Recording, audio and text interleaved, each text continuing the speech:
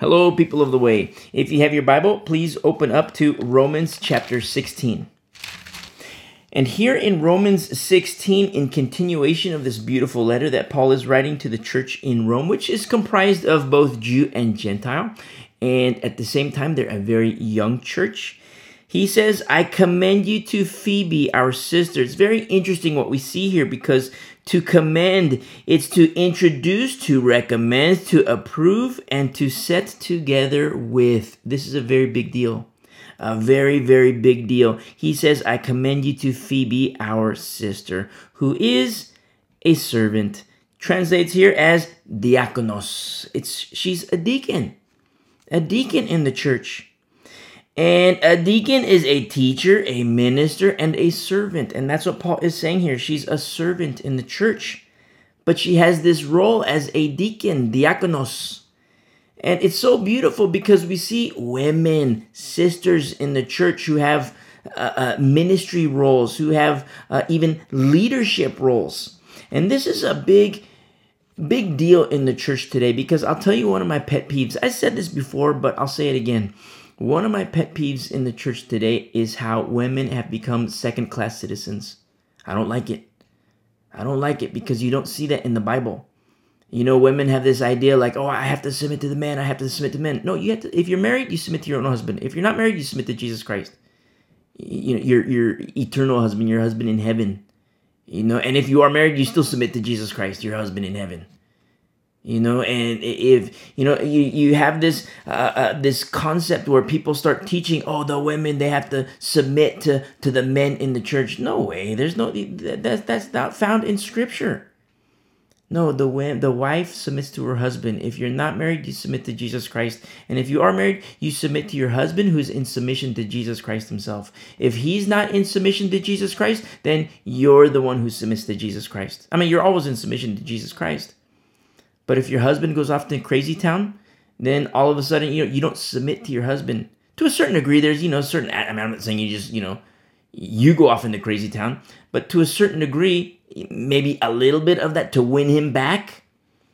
But you submit to Jesus Christ. A big problem that happens in the church is husbands go off into crazy town, or crazy town doctrinally, or crazy town works of the flesh. And they start doing all kinds of crazy things, a lot of sexual sin. And then they get involved in disgusting acts of pornography. And then they say, wife, you have to submit to me. Therefore, you do this sexually. And the wife does it in submission to her husband, the unnatural use of the human body. That's very common in the church today. Don't let it happen with you. And when it doesn't happen with you, you go tell the other women. You say, hey, don't do this. You submit to Jesus Christ. It's very common. Or a husband will become a drug addict and say, here, wife, here, take some of this meth with me. And the wife, in submission to her husband, says, okay, I'm going to do that. My pastor says I have to submit to my husband, so I'm going to do that. Now, I'm using big ticket items with sex and drugs, but the concept is entirely the same. Your husband goes off into crazy town, you submit to Jesus Christ. And you hold on to the kids. One hand holding on to the kids, the other hand holding on to your husband. And your body's like a little cross, in submission to Jesus Christ. Stretch both ways, one hand for the kids, one hand for the husband, and your body's a cross.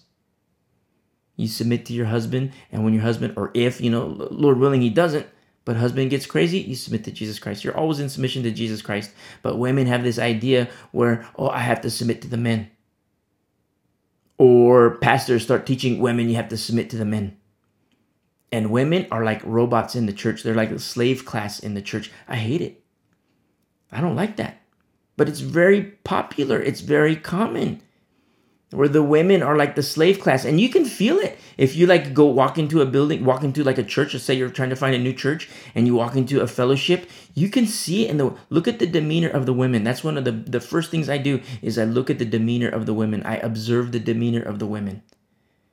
Is the pastor's wife, is she like a robot? Is she a slave under his thumb? And then all the other women, are they a slave under their husbands? Are they under the thumbs of their husbands? But then even not their husbands, is this woman like a slave to this other guy who's not even married to her, who's not even her husband? And you see it, women as like slave class. Very dangerous doctrine. It's growing. And what's happening? Because people neglect the power of the Holy Spirit, they set it aside. They not set it, but they set Him aside. The Holy Spirit. They say, "Oh, that's for 2,000 years ago. It's not for today. It's for another dispensation."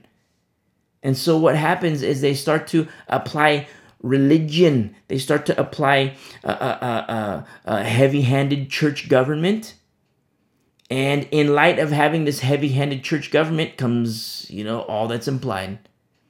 Everything that comes along with it, which includes, with the heavy-handed government, it's heavy-handed among the people. Less for the husbands and more so for the wives. Less for the men and more so for the women. That's what you see in church today. And, you might be hearing this and you're nodding your head and you've experienced this. You might have walked into a church, and I have to say this, I see this a lot with the Calvinistic churches. I see this a lot with the Reformed churches. I've had people tell me, I need to go to a Reformed church because I need more church government. Because, on one side, you have two ends of the spectrum. One side will say, oh, the gifts of the Holy Spirit, the ministry of the Holy Spirit, that was for 2,000 years ago. It's not for today. So, the church needs to have more a government role, a governing role. And then the other side, is like, okay, I'm not in a Calvinistic church. I'm not in a Reformed church. And there's, immense freedom in Christ. But nobody's heeding the Holy Spirit. Nobody's yielding to the Holy Spirit. So, I need more church government. So I'm going to go into a Reformed church. I'm going to go to a Calvinistic church where there is more church government. There's more order. But that's not order of God. That's order of man. That's order of man. A lot of pastors, a lot of elders, they use Matthew 18, the government example of Matthew 18 as a cop-out. And, I mean that. I sincerely mean. You might say like, whoa, that's hardcore. It is hardcore, I know. But they use it as a cop-out because that's what happens when you deny the Holy Spirit or you don't yield to the Holy Spirit or there is no submission to the Holy Spirit. That's what happens.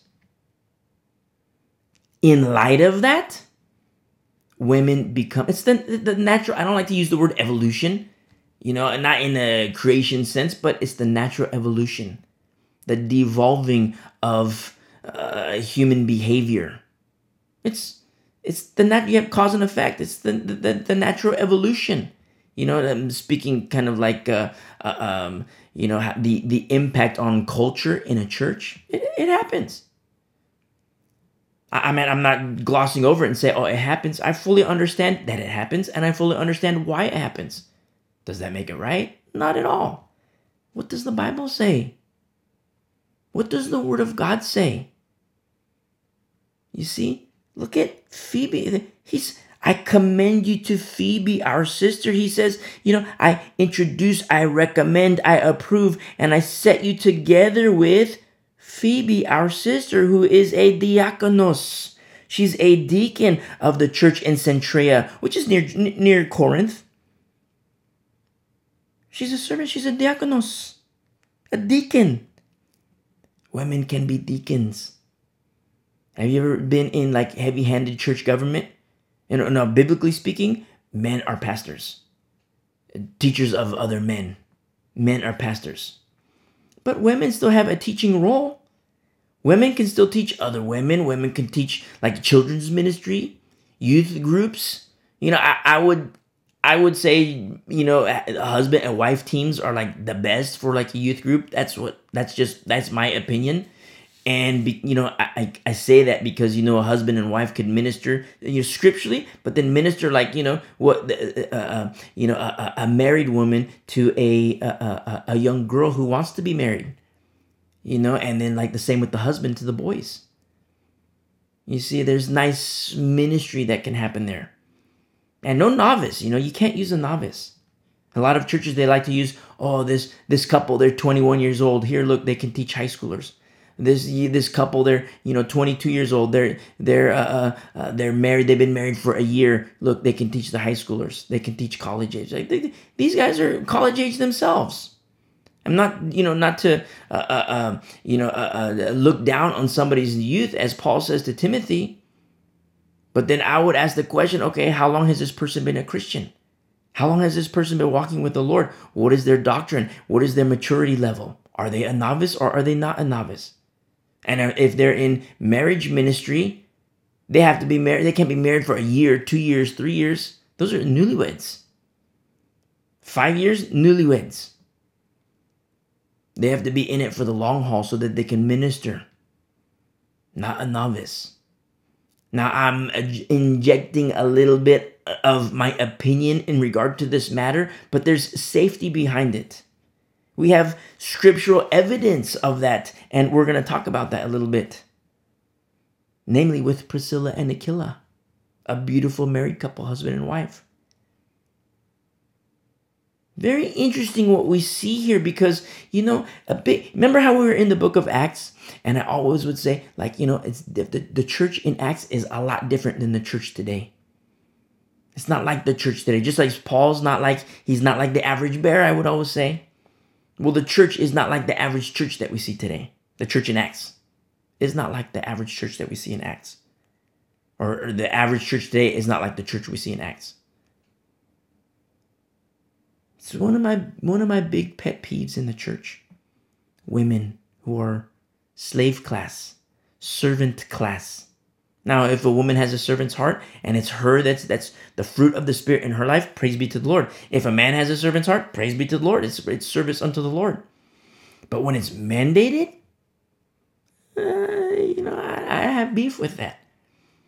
And not because I don't like a servant class, because, we are servants of the Lord Jesus Christ. But when anything is mandated, even in the Old Testament, how the Lord would say, this is the rule, this is the statute, but it's for those who do it of their own free will. Like the Nazarite vow, the vow of the Nazarite. Don't mandate this, don't order people to do this.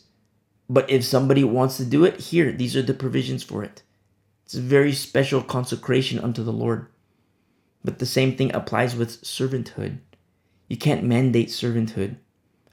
Look at parents who try to mandate servanthood to their kids. And the kids are like, man, when I'm 18, I'm out of here. Very interesting because what you see, in an evangelistic sense, you have all these fish becoming lambs, coming into the fold of Christ, and praise be to the Lord. But don't forget the back door. What's happening at the back door? How many people are, in the fold of Christ and they say, you know what, I'm out of here. You know what, I don't like this. A lot of women, I don't like being robots I don't like being a slave class in the church. This guy's not even my husband and he wants me to submit to him. I'm not even married to this guy. And, the Lord is calling me to serve in this ministry or serve as a deacon. And I have no opportunity in this fellowship because, it's for men only. So I'm out of here. I'm going to jump ship and I'm going, I'm not going to fellowship anymore. What's going out the back door? You see? So I have to be very careful because this is a pet peeve of mine. Women who are slave class in the church. And look what Paul says here in verse 2. That you may receive her. Translate says that you may look for her and that you may accept her and that you may take her in, that you may receive her in the Lord in a manner that is worthy of the saints, or in a manner in a manner that is becoming of the saints. So I have to say something too for women, for my sisters in Christ. Be aware. And I don't want to say be cautious, but just be aware. You might have to be cautious depending on the situation, depending on the scenario. A lot of the minds of men are polluted. A lot. And I would say 80%, to be safe, I would say over 80%. But if I were to be entirely honest, I would say 95%, 97% of the minds of males in the church, they're polluted with pornography. So, keep that. If you're a female, and the Lord is calling you into whatever ministry, keep that in mind. I don't want to say be cautious, but be aware, which when you have this state of awareness, it might lead to caution or it might lead to open arms, depending on how dead the guy is, depending on how dead the guys are. It depends entirely on, the situation dictates. Keep that in mind. So just be aware of that. For my sisters, because the Lord might call you into, certain ministries, and in obedience, do that. But then when you have this awareness, you might have some guys who are like, oh yeah, praise be to the Lord. God bless you, sister. But when you think of that ratio, that 95% ratio, just think the majority of those men, their minds are polluted sexually because of pornography. Their minds are off in crazy town, disgusting things. Not to exclude pastoral ministry, not to exclude elders. You see? You know what's very interesting in the Old Testament? When all the men, the kings, the religious leaders, the religious establishment, the Kohanim, the Levites, when everybody went into crazy town, the Lord looked to the women. You see? Ruth, Esther. You say like, wow, I thought everything was male. Don't forget they had a covering. They was covering. Mordecai. People say Mordecai, but I'm using my Hebrew accent. Mordecai as a covering. As a covering for Esther. You see, there's the covering is always male. Covering is always male. The covering of a husband to his wife. The covering of Jesus Christ to his bride. You see? The covering of a pastor to the flock. You see? Male. But even with that covering, there are still aspects where women can serve in all kinds of ministries. But as deacon, a lot of churches don't permit that. Oh, women can't serve as deacons because it's for males only. No. Look at Phoebe. Look at Phoebe. And so for my sisters, I give you my word of just be aware. Not a caution, but just be aware that the majority of men, like if there's like 10 guys, there's probably one guy who's safe, one guy who's okay. In a group of 100 guys, there might be like two guys that are okay. Everybody else polluted. Sexually polluted because of what's going on in them. They might not be sexually polluted in like, what they've done, but they're polluted in what they thinking about, what's going on in their brains, what's going on in their minds, because they have to bring every thought to the obedience of Christ. And a lot of guys don't do that. Why? Because of pornography. Or, whatever things are true, noble, just, pure, lovely, good report, virtuous, and praiseworthy. A lot of guys don't do that. Why? Because of pornography. They're compromised. They're compromised. And for such a time as this, when all these men are in crazy town, you hear me say like, where are the warriors? Where are the warriors? And if you're a female and you're in a fellowship where you're like a servant class, you're kind of like, yeah, you're looking around like, where are the warriors? Where are the warriors? All these men are compromised. All these guys compromised. This guy's a sex head. This guy's a drug head. This guy's, a crackhead. This guy's a tax cheat. This guy did. Where are the men? Look in the mirror, sister. Look in the mirror, sister. Maybe it's you that's the warrior. And I pray the answer is yes. And, be open to how the Lord wants to use you. Because what happens, a lot of pastors say, oh yeah, women are robots, women are slave class, they can't be deacons, they can't do this, they can't do that, they can't do this, they can't do that. And then what happens, the women are sitting there, oh, amen, brother, yeah, I'm just going to sit here like a robot, amen, brother. Because, I fully understand it. But don't forget that even in the last days, pastors will be compromised. In the last days, these so-called teachers will be compromised, so much so that even teachers and pastors today, popular ones, are saying, go ahead and take the mark of the beast. You won't lose your salvation. That's what so-called pastors are saying today. Go ahead, take the mark of the beast. You will not lose your salvation. That's what these fools are saying. Wicked, wicked people. And that's what they're saying. Since this is happening, you might have had a male covering in whatever form. You're single, a pastor. You're single, a husband, or you're married, a husband, or whatever. But what happens when everybody goes off into crazy town? Everybody. Are you going to be in a robot and be like, you know what? In submission, I'm going to take the mark of the beast. because this guy says that, I'll still be saved. I won't lose my salvation. Look, I have this study Bible. And he tells me I can take the mark of the beast. So in submission, I'm going to do that. No way. You submit to Jesus Christ, the high priest in the order of Melchizedek, your husband, capital H. You submit to him. The same way I submit to him, my husband, capital H. You see? And I don't know how to call it. Not a warning, not, maybe a word of caution. I'll say a word of caution. Not caution into where the Lord is calling you, because where the Lord guides, he provides. But caution in terms of the understanding that the majority of men compromised. Young, like 12-year-olds. There's 8-year-olds that are, starting watching pornography. 8-year-olds. Pretty much anytime a parent gives their kid a phone, boom, pornography. That's pretty much how it is. The kid is, can I get a phone? All my friends are having phones. And what do the parents do? They say, okay, they compromise. Okay, yeah, I want to be my kid's best friend, so here's your phone. Boom, pornography. Right off the bat. 8-year-olds, 9-year-olds, 10-year-olds.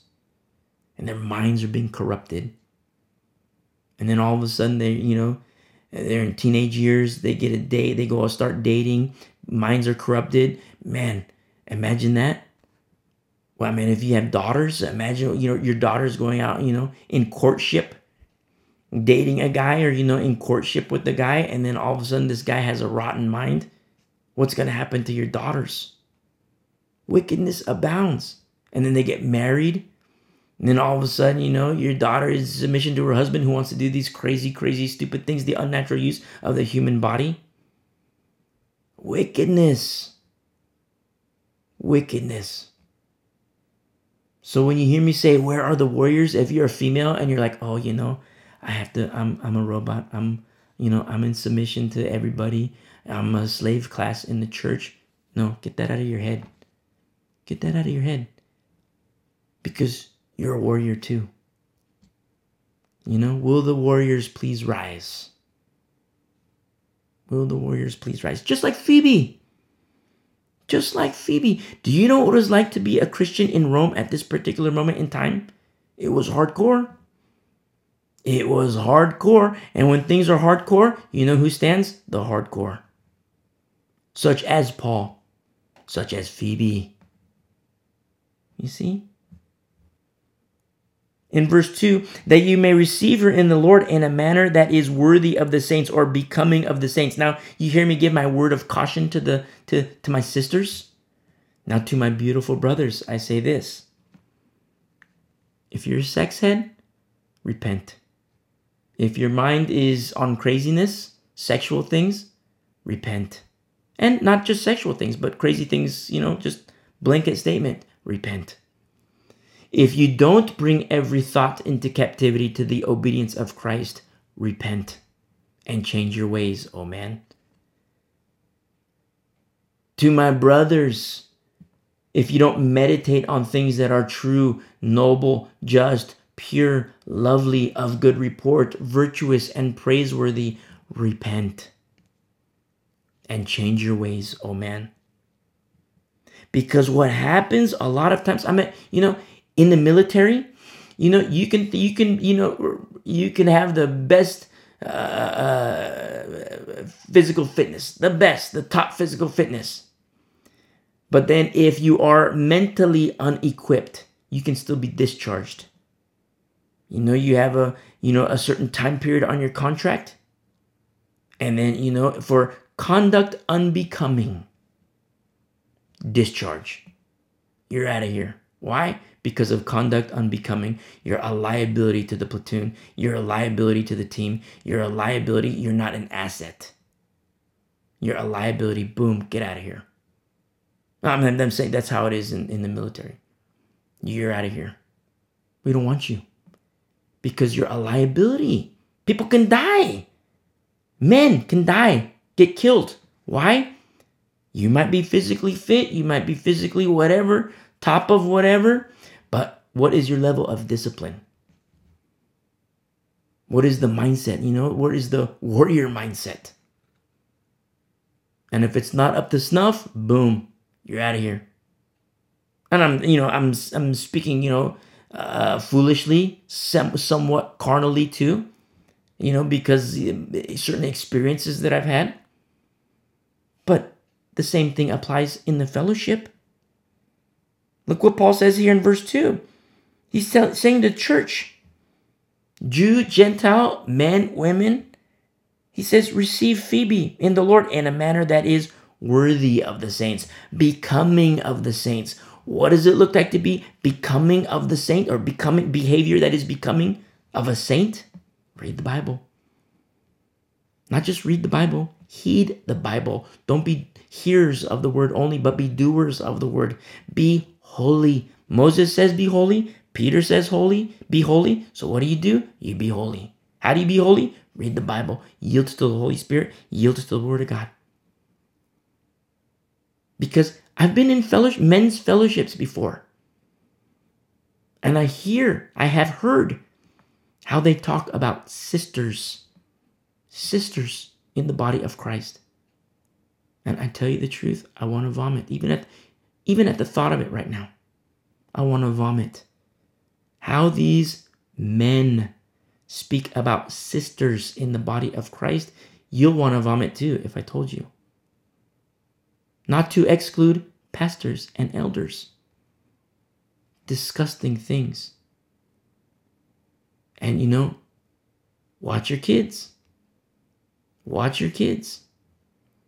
A lot of parents, they say, okay, yeah, this guy's gonna teach you. This guy's gonna teach you. And you know what you're seeing? Because of carnality in the church, because of wickedness in the church, even among the pastor class, you have like Eli's sons, wicked. You see? And this is a hardcore message for men too, because it's like, let your mind be worthy of a saint. Your mind. And where your mind goes, your body will follow. People say, I got to do this. I got to do this, these acts, the works. No, where your mind goes, the body will follow. Let your mind be stuck in heavenly things, O men. Let your mind be stuck in heavenly things, O women, to my brothers and sisters in Christ. And not to suggest that, 10 years ago it was okay, it was dismissible. But even more so as we get closer to the last days, we have to die more and more and more. Carrying our cross. Reckoning the old man dead, reckoning the old woman dead. You see? When I say, where are the warriors? Will the warriors please rise? You might be male. If you're male, stand up. If you're a warrior. And if you're female and you think, okay, these guys are standing up, I'll leave this for the men. No. You stand up too, my sister. You stand up too. Look how hardcore Phoebe is. Beautiful, beautiful Phoebe. I like tough, Male, female, I don't care, young, old. I like tough. That's just me, I like tough. I don't like weak. Beta males, I don't like, I'll hang around with them, I'll laugh with them, but in the back of my head, I'm like, man, this guy's disgusting. He's a beta male. I just don't like it. That's just me. You see the millennials, they don't want to cut the umbilical cord, and they're with mommy and daddy. To me, disgusting. I don't like it. But that's just me. I'll still hang out with them. Laugh, drink some coffee, tea, whatever. I'll still do that. But in the back of my head, I'm thinking, man, that's gross. It's just gross behavior. And I pray, like, Lord, can you please help this guy cut the umbilical cord? And, forgive me, Lord, because I don't like it and I don't want to be mean, and I just don't like it. I think it's gross. I think it's disgusting, Lord. And Lord, forgive me because I want to tell him about it, but not in a nice way, not in a mean way. But that's just men nowadays, guys nowadays. Sometimes they're boys. And so in a situation like that, in a state where the church is comprised of boys, and the women are like, I have to be a servant class. you have little boys going to war. No. If you're female and you're warrior class, let's go to war. Let's fight this out. We're going to fight to the end. Male, female, I really don't care. Male, female, I don't care. But you know what's so beautiful? You read the Bible, men, women, young, old, warriors, and faithful.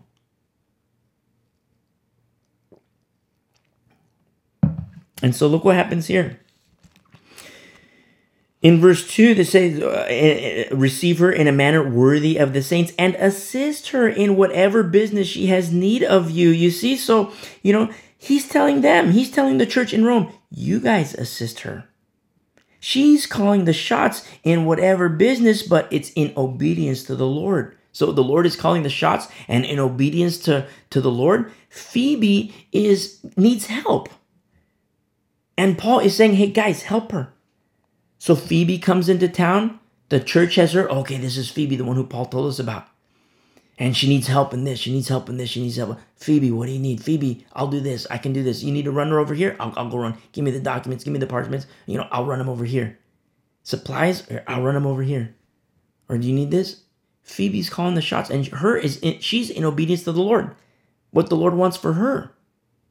As a deacon in the church. Because I say this, he's like, man, he's really harping on this. I'm doing it for a reason. Because a lot of churches say, women, you can't do this. Let the men handle it. Let us men handle it. You can't do this, women.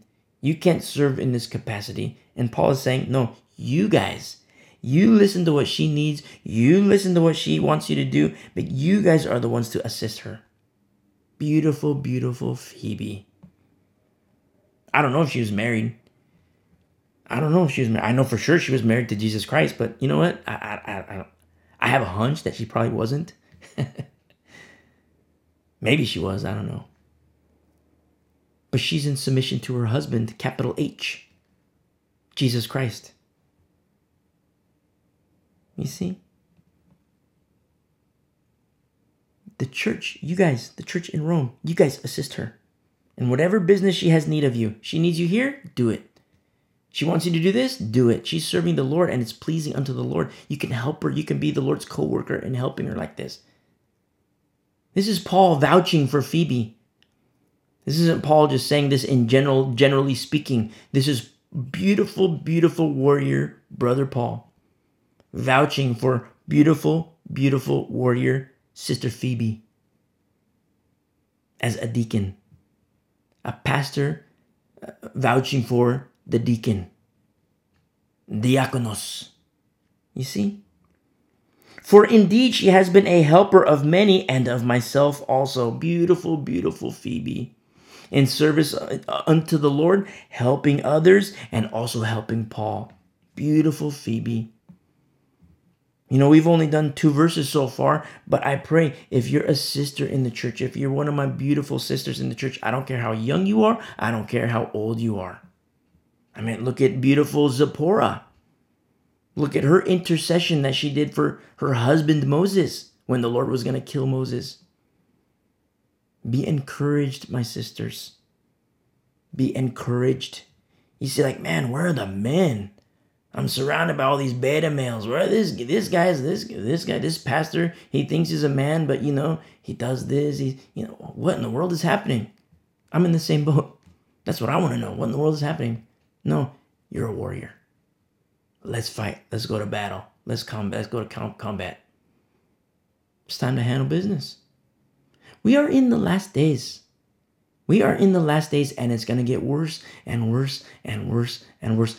I don't say this pridefully. I say this fully understanding, what the scripture says. And I shouldn't say what fully understanding, because we can always learn.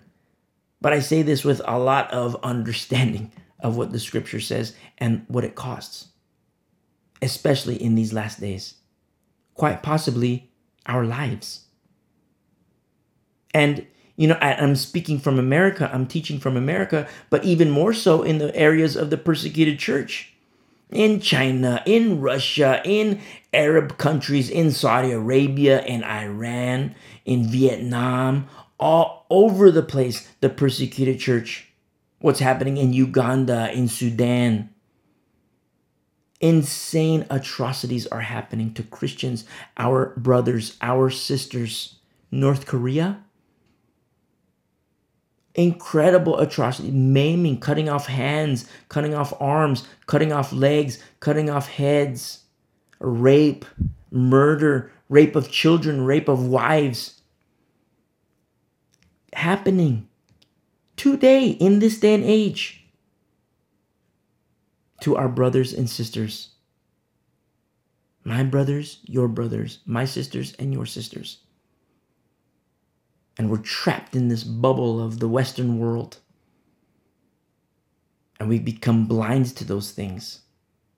No, pray for the persecuted church. And so look what happens here in verse 3.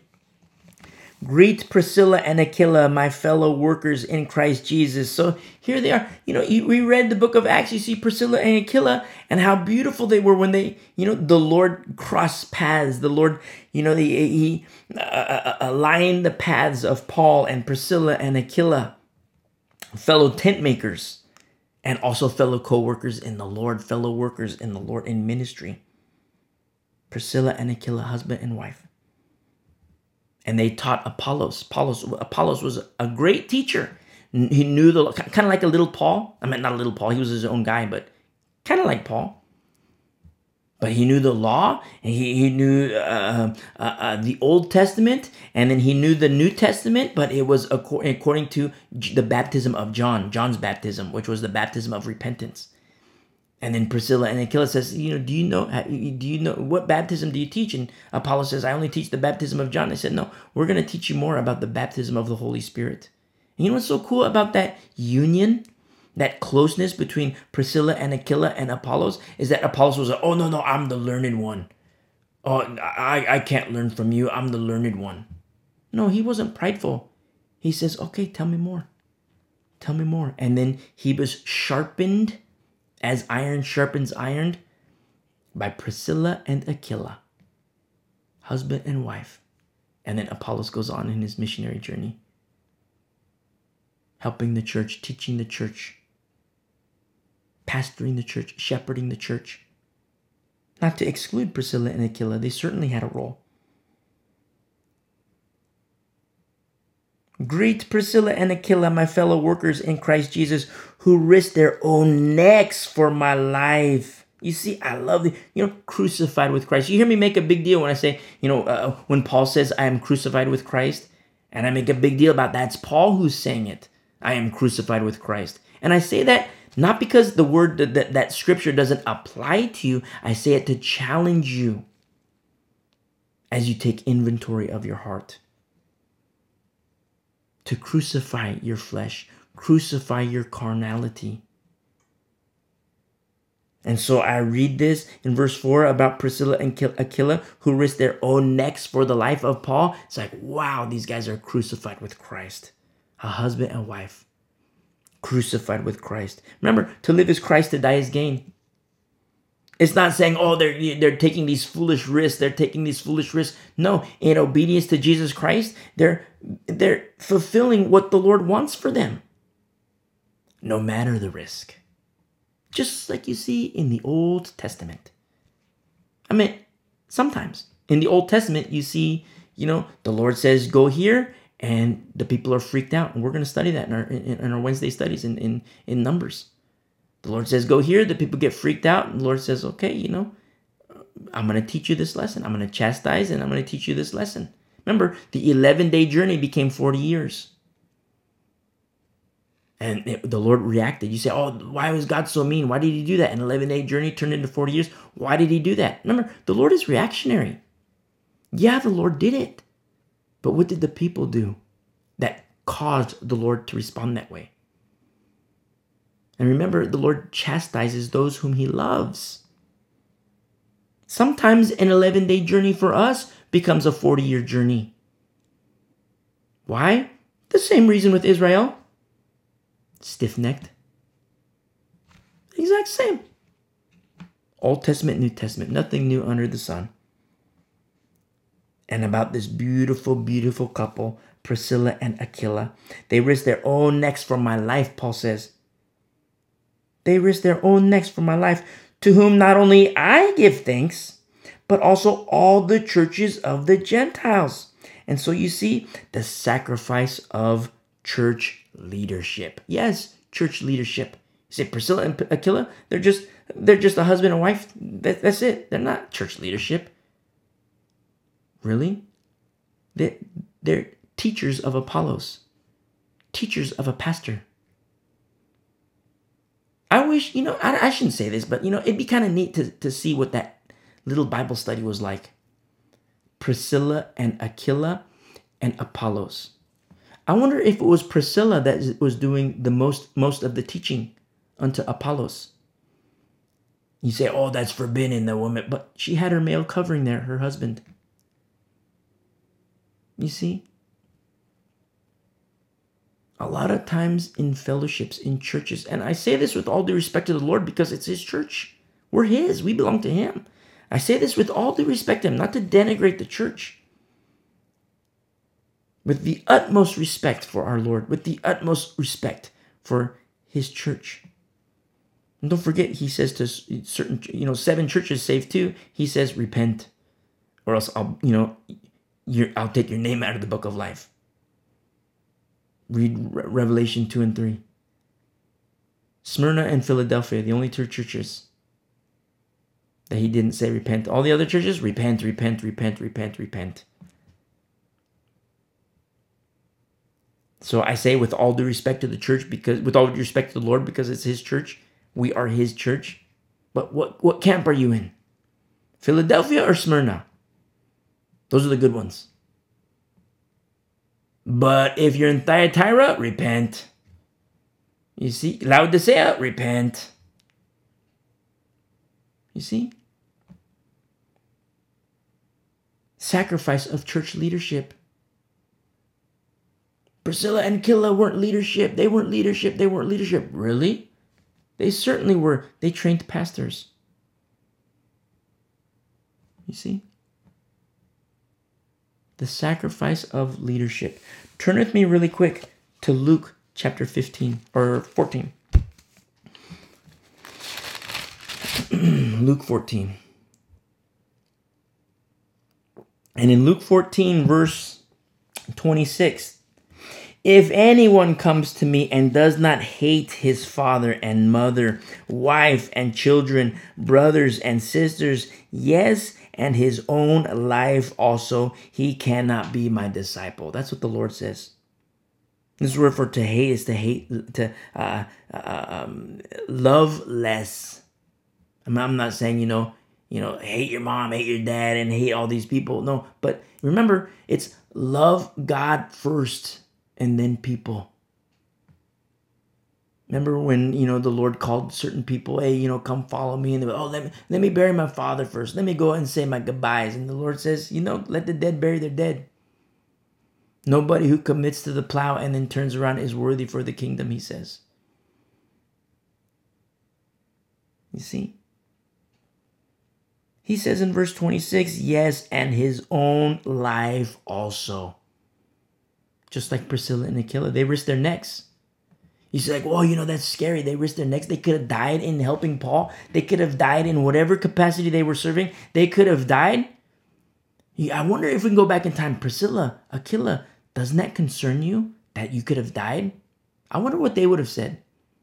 To live is Christ, to die is gain. Why? Because they're heavenly minded. They're thinking about eternity. I mean, you ever talk to Christians? It's like, you could die if you do this. And like a smile on their face. Like they're looking forward to death. Look at what our Lord says here.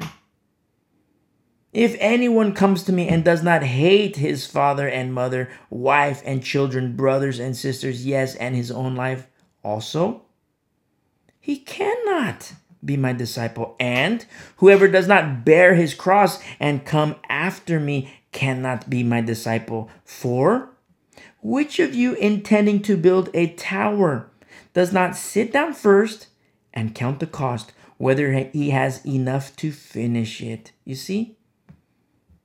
Count the cost. Count the cost. What is the cost of being a Christian? Well, I'll tell you. I mean, the Bible says, but I'll add a little something to that. Friends, maybe family,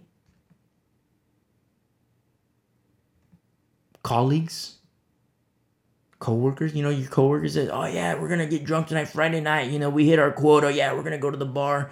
Come on. No, I'm sorry, I'm not going. What? Oh, maybe next week. And then next week comes. Oh yeah, we're going to do this. We're going to do whatever, come with us. No, I'm sorry. I'm not down with that. I'm not going to do that. And then all of a sudden, people start to like you less. You love them, but they like you less. You'll tell them about the Lord, but they'll like you less. Or even friends, they call you, hey, let's do this. Let's go get drunk tonight. Let's go get high tonight. Let's go to the strip clubs tonight. Nope. Sorry, I'm not doing that. Maybe I did that, 2 years ago, but not anymore. I'm a Christian. I'm born again. That was my old nature. Not anymore. Oh, you're so stupid. Boom, hang up. You start to lose all your friends. What about in the church? You say, like, oh, cool, I have sanctuary in the church. Yeah, well, all these friends. And in the church, people start to call you. Hey, we're going to do a men's Bible study, and we're going to go to this bar at happy hour, and we're going to go and read our Bibles, and we're going to drink their beer. They had a good lager. A good lager. I like the hops they use. A good lager. Nope, I'm sorry. I'm not going to do that. I don't want to cause another brother to stumble. And plus, for me, I don't want to be stupid. So, no, I'm not going to do that. Oh, you're such a legalist. Look, we have freedom in Christ. You're such a legalist. And then another guy calls you. Hey, I have a question. I'm doing my taxes. I have a question. If I say this on my taxes, I think I can get another $3,000. What do you think? Oh, that's lying, brother. That's lying, brother. Don't do that. But it's good for me. I can make $2,000 extra. A little tax credit. All I got to do is just fudge these numbers. And you don't think it's good? Oh, you're so dumb. You're such a legalist. Look, I can give it to the church. Look what I can do with this. I can feed the homeless with this. Dirty money. That money was born from lies. You see?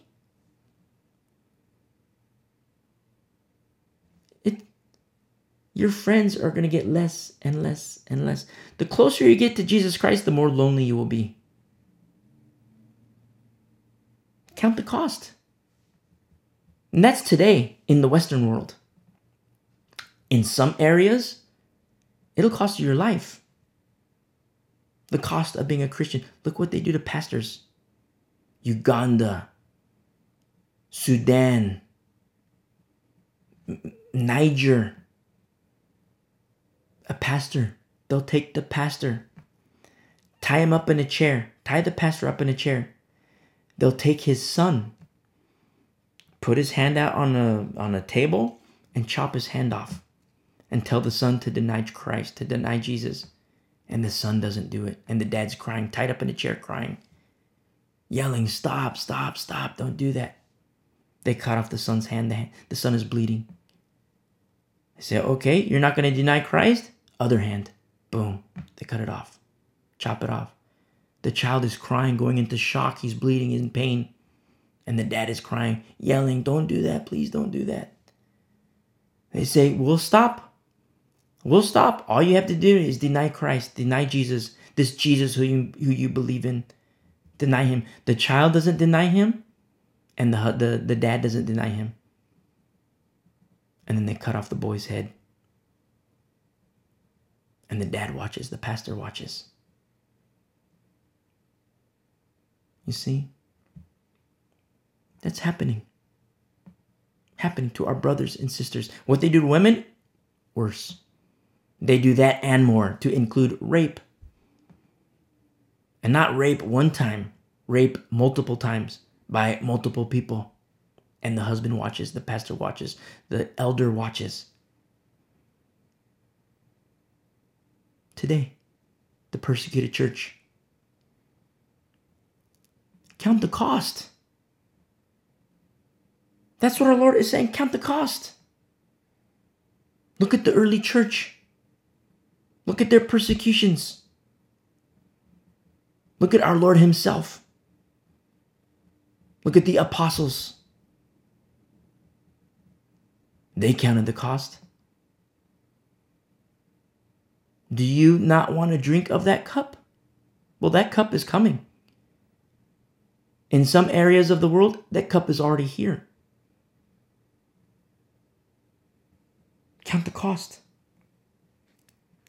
In verse 29, it's about counting the cost, lest after he has laid the foundation and is not able to finish, all who see it begin to mock him, saying, this man began to build and was not able to finish. You know what that says to you and me?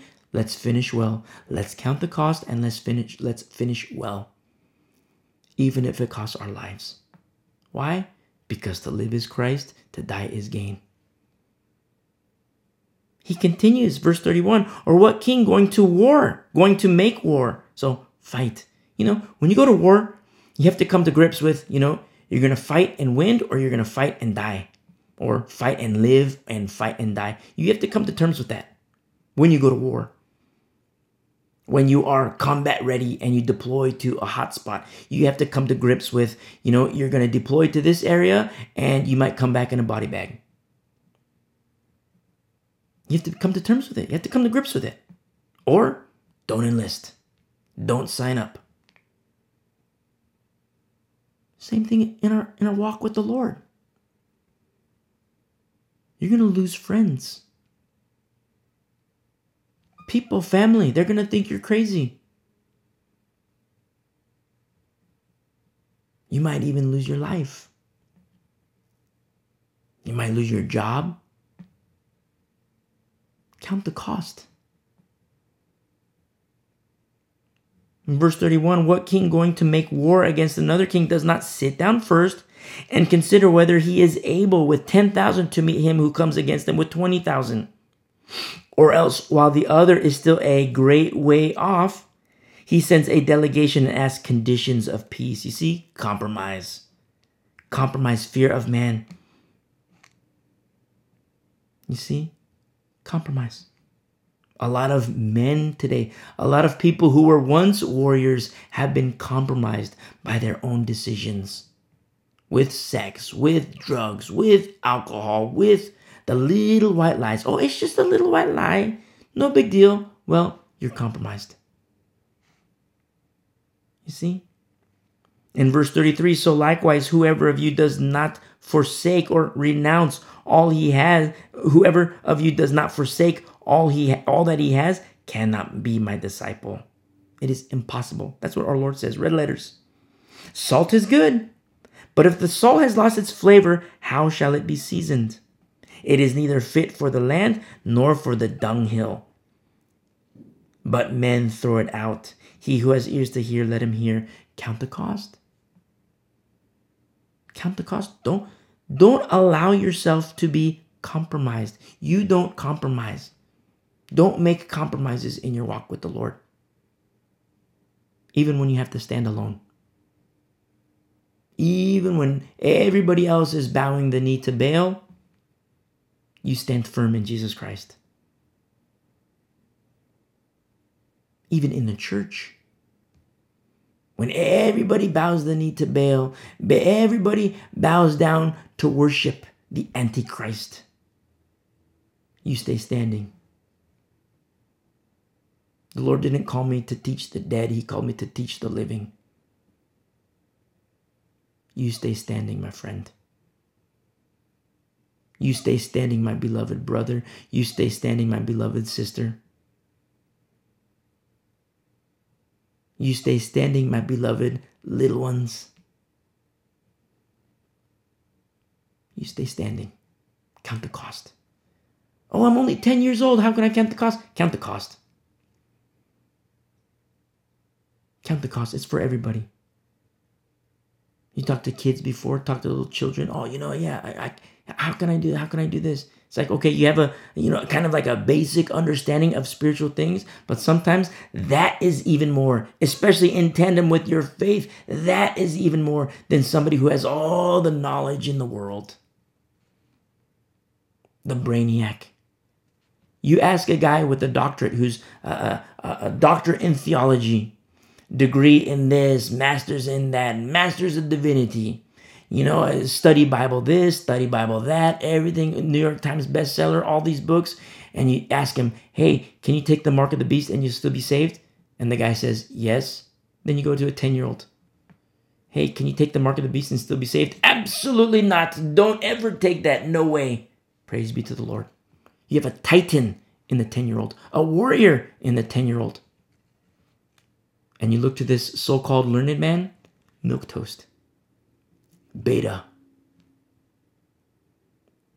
You see? Turn with me really quick to John chapter 10. John chapter 10.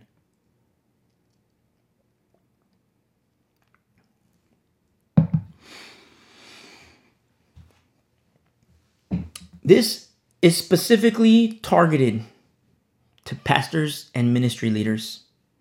You have to check yourself, especially for these days that we are in, and especially for the days that we are entering into.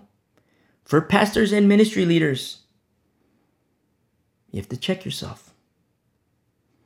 Are you a shepherd of the flock of Jesus Christ, or are you a hireling? A hireling who is a wage worker. Are you in ministry just to earn your wage? I don't care what the wage is. I know pastors who in their contract, they say, I'm not going to pastor unless I get $250,000 a year. And that was like 12 years ago now. Man, 13 years ago now. So even more so now. I won't be a pastor unless your congregation can pay me $250,000 a year. And if you can't do it, then you know what? I'll sign up. I'll be a pastor over here in Florida where they can pay me. You see, who are they answering to? The Lord or Mammon? Who are they answering to? The Lord or their belly? You see? So to the pastor and ministry leader, I'm urging you, check yourself. Are you a shepherd or are you a hireling? So John chapter 10 verse 12 says this, but a hireling translates as a wage worker, somebody who's, listening to Mammon. But a hireling, he who is not the shepherd, one who does not own the sheep, sees the wolf coming and leaves the sheep and flees. You see? This hireling, this so-called shepherd, this hireling, he sees danger coming. He sees the wolf, and you know what? He's a scaredy cat. Unfit for combat. Unfit for war. Unfit for a fight. This hireling who thinks he's a shepherd is unfit. He sees the wolf coming and leaves the sheep and flees. And the wolf catches the sheep. This word for catches is harpazo, the same word where, the Christians are caught up, the same word for the rapture. Except this wolf catches, harpazo is to seize and catch and pluck and take by force. The wolf harpazo the sheep. The wolf catches the sheep, snatches the sheep, takes by force the sheep, and scatters them, which translates as he wastes them. You see? He wastes them, scatters the sheep. The hireling flees because he is a hireling. He is a wage worker. He's following Mammon. He's listening to Mammon. And does not care about the sheep. If you're a pastor, if you're a ministry leader, count the cost. Count the cost. The days are getting darker and darker and darker and darker, and prophecy is being fulfilled. There are more Knesset, people in the Knesset, Israeli Knesset, who are calling for the building of the third temple. It's happening. We're going to see these things start to swell and swell and swell. The political means are getting easier and easier, especially with these peace agreements. And put that in air quotes because it's false peace. Especially the peace that's going to be confirmed by the Antichrist, which is, the confirmation of the covenant with many. It's all fake peace. Oh, peace in the Middle East, peace in the Middle East. Finally, there's no war with Israel and her neighbors. Finally, we can all just get along. Wow, look, let's build the temple. Major factions, political factions in Israel are saying it is time to build a third temple. And the Antichrist will sit in the temple of God, proclaiming to be God. How can that prophecy come to pass unless there's a temple? You see? If you're a pastor, if you're a ministry leader, today, count the cost. And if you don't have enough, if you don't have what it takes to, fulfill your ministry as these times get darker, if you're a hireling, if you know you're a hireling and you're chasing after mammon, oh yeah, I'll sign up, I'll work at this church, but I'm going to have it in my contract, I need $250,000, and if you don't pay me, I'll go to a church in Florida, they can pay me. Or I'll take a pay cut, $220,000 a year, that's fine. If you can't pay me, I'll be gracious. I'll take a pay cut, $220, and I'm good. Beware, oh pastor, because the days are getting evil. What about when the church cannot pay you? What about when there's church shutdowns and the church can no longer pay you? Oh, I'm just going to go back to work. The Lord has, he's done with this ministry. The Lord is closing this door here. And so I'm just going to go work. I'm going to go work in corporate America. That's the nice way of saying, they're trying to gloss over it. That's a nice way of saying you're a hireling. Because the hireling does not care about the sheep, the souls of the sheep, who are not his. The sheep are not yours. You have to count the cost. Just like Paul counted the cost. Just like Phoebe counted the cost. Priscilla and Aquila, who risked their own necks, they counted the cost. Let's go back to Romans.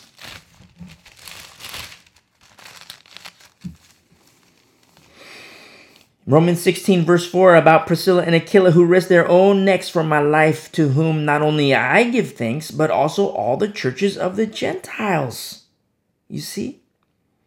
And so we did this little sidestep into Luke 14 and John 10 to say, hey, count the cost. Count the cost. If you're not a pastor, if you're not a ministry leader, still count the cost. But if you are a ministry leader, if you're a pastor, count the cost. Because you can't be a hireling. Especially in the last days. Because you'll be exposed. I mean, you're already exposed. I mean, in a lot of ways, you are exposed to a certain degree. But the sheep will be scattered in the last days. In order for that to be fulfilled, the hirelings have to be exposed. You know who else has to be exposed? The warriors. Men, women, young, old. You have, this so-called warrior, so-called shepherd who thinks he is and says, oh yeah, go ahead, take the mark of the beast. You won't lose your salvation. You'll be okay. Old guy walking with the Lord for X number of years, many decades. You ask a 10-year-old, hey 10-year-old, hey 10-year-old girl, hey 10-year-old boy, can you take the mark of the beast? Absolutely not. No way. Boom. That's a warrior. That's a warrior. I'd take that 10-year-old over this so-called, whoever wrote his study Bible. New York Times bestseller, so-called pastor of millions, pastor of multitudes. I'd take this 10-year-old over that guy. Why? Because he knows sounder doctrine than this other guy. You see? Little 10-year-old warrior. Praise be to the Lord. And not only this, as we look at Priscilla and Aquila who risked their own necks for the life of Paul, you see this alignment. Paul in service unto the Lord, Priscilla and Aquila are like, Paul, we're on board. We're on board. I'll risk my neck. You want to do this? You want to go here? You need these supplies? I'm going to risk my neck. Now, if you hearken back to our study in Romans 13, submission unto government, church submission unto government. And in this day and age, we're living in a time period where there's some major government shutdowns, heavy-handed government shutdowns to the church. But I have a special message for pastors. You're an individual. You are one individual. Pastors, you are one individual. You see? So a church might shut down, but you are one individual. I sincerely believe that the last days church will be more of a home fellowship model, will be saint-centric, just as it was in the early church in the book of Acts. I think the book of Acts is a blueprint for the last days church. Home fellowships, saint to saint, to saint to saint, everything just blowing up at the micro level, not the days of the macro level. I think those are closing rapidly. But the days of the micro level, in terms of what we see in the book of Acts, the power of the Holy Spirit, that's just me personally. I can make a strong case. I'm not going to fight anybody over it, but we can observe the fruit. Look at the megachurch. Pastors who've been accustomed for decades and year after year after year after year of megachurches and megachurch paychecks. And then all of a sudden, boom, gone. What is that pastor going to do? No, I'm not saying, all megachurch pastors are bad, but is that megachurch pastor going to say, fine, I'll live out of a box and I'll still teach you. I'll get a motorhome and I'll still teach you. Or is that pastor going to say, oh, you know what? I can't get my, $500,000 a year. I can't get my book deals anymore. Everything's closing down. So I'm going to go get a job with corporate America. I'm going to go get this job with this global conglomerate. They'll pay me the same amount of money. You see? Count the cost. Count the cost. Paul says this. I love this because you see unity here. Remember what we study in the book of Acts, and this book of Romans, the letter to the church in Rome was written around Acts 20. And so as you see what Paul is doing, and not just Paul alone, all the churches, individual Christians. And when I say all the churches, the majority of their churches were home fellowships. Home fellowships. Not, brick and mortar church, home fellowships. Christians meeting in people's homes. Paul would go into a home. They'd have the family there, and then maybe a couple guests. Hey, I'm going to teach you the word. And then Paul would leave, go out in the streets and teach, preach the gospel. Some towns rejected him. Some towns accepted him. Some of the Christians accepted him. The other townspeople, they said, we're going to kill him. The Christians had to save Paul. Paul was left for dead in one town. They thought he was dead. You see, it's like the traveling pastor. A model of the last days church. That's just me personally. That's what I believe. But the day of, brick and mortar megachurch, I can't see that. I can't see that model surviving as the days progress. I can't see it. It's possible, but I just can't. Now, if you're a pastor and you have a megachurch, prepare yourself. Number one, count the cost. If you're a hireling, step down. But Count the cost. You're going to have to change your lifestyle. Change your lifestyle and teach because you care for the flock of God. To minister to the flock of God, to teach the flock of God, even when it costs you your life. If you're not a hireling. But if you're a hireling, step down. I'm saying this for your life. I'm saying for your own benefit for your life. I mean, if you don't believe that to live is Christ, to die is gain, then by all means, but if you want to count the cost and the Lord called you into pastoral ministry and you want to fulfill that call, you see, you can't be a hireling. Hirelings need not apply. You teach. You teach till you're blue in the face. You teach even when we got a knife to your neck. They got a knife to your neck and you keep teaching. Teach, teach, teach, teach, teach. They find you, boom, go ahead, slice away, take it. Why? Because to live is Christ, to die is gain. Verse 5, likewise greet the church that is in their house. Priscilla and Aquila, I love these people. Man, they're like, pouring into pastors, Apollos, pouring into Paul, taking Paul in, Paul teaching them, pouring into them. And it's not like, they pour into them and it stops. They pour into Priscilla and Aquila. Priscilla and Aquila pour into Apollos. Paul pours into Priscilla and Aquila. They're, teaching them, teachers of pastors. Deep, deep, deep spiritual things. And then they have a church in their home. Likewise, greet the church that is in their house. Perilous times in the Roman Empire, home fellowships. Look at the church in Rome. During the book of Acts, the cost of being a Christian got very heavy, got riskier and riskier to the point where it could cost your life.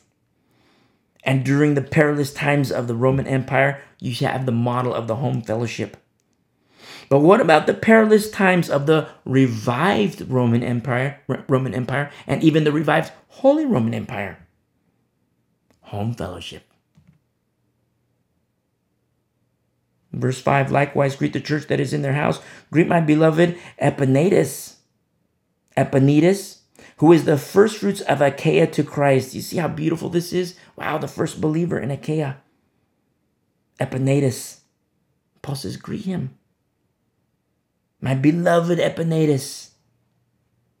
Greet Mary, who labored much for us. In the Greek, this translates as she was a very, very hard worker. I mean, it's hard worker, but in the Greek, there's the emphasis. There's an extra word, which is like to emphasize how hard of a worker she was. Very hard worker. To the point of fatigue. She probably didn't sleep very much. Beautiful, beautiful, beautiful Mary. You see, we talked about Phoebe. I talked about Phoebe in verse 1 and 2. We studied Phoebe. A beautiful, beautiful sister in Christ. In service unto the Lord, a diakonos, deacon. And here, verse 6, Mary. These certainly weren't robots. You could say, the servant class. Well, you hear they're mentioned as servants. Diakonos is a servant. But it's a servant unto the Lord. You see? Not unto a man. Unto the Lord. And don't forget, the Lord says, you guys are my servants. You read the Gospels in chronological order. You guys are servants, and I'm going to teach you servant leadership. But then you keep reading, he says, I don't call you servants anymore. I call you friends.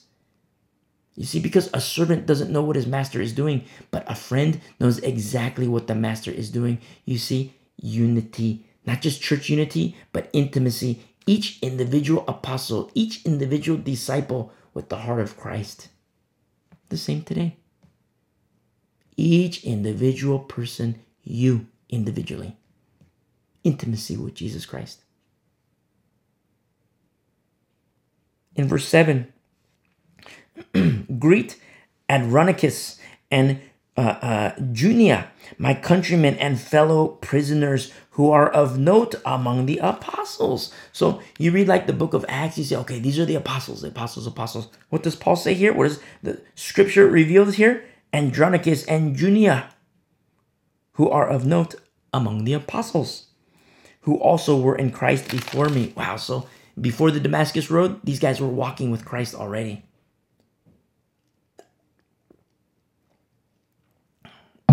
In verse 8, greet Amplias, my beloved in the Lord. Greet Urbanus, our fellow worker in Christ, and Stachys, my beloved. You see, the church, individual Christians, you have the different home fellowships, but each individual Christian is named here.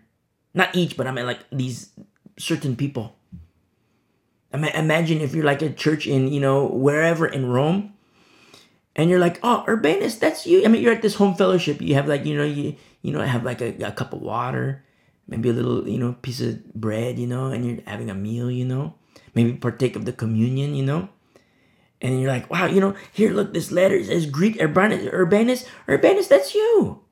And then all of a sudden he starts to teach. Wow, how beautiful this home fellowship model. In verse 10, greet Apelles, approved of Christ. Greet those who are of the household of Aristobulus. Greet Herodian, my countrymen. Greet those who are of the household of Narcissus, who are in the Lord. Greet Tryphena. Tryphena, female. And Tryphosa, another female, who have labored in the Lord. This is the same word that is used for Mary in a couple verses ago, which was hard workers. Tryphena, Tryphosa, females, sisters in Christ. You see, fellow workers.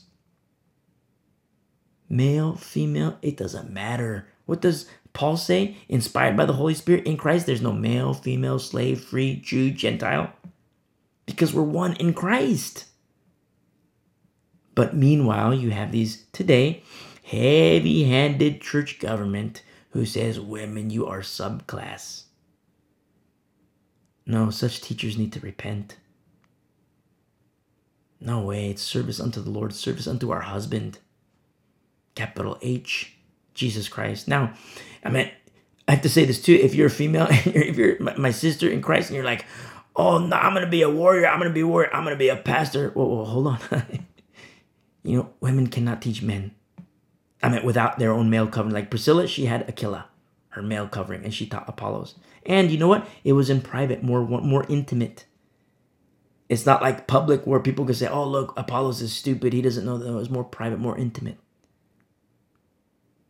But in a church setting, you read the letters that Paul writes to Timothy and Titus, pastoral leadership, and teaching males, has to be a guy. Male. If you're female and you're like, oh, that's a bummer. No, it's not a bummer. It's for your safety. It's for your safety.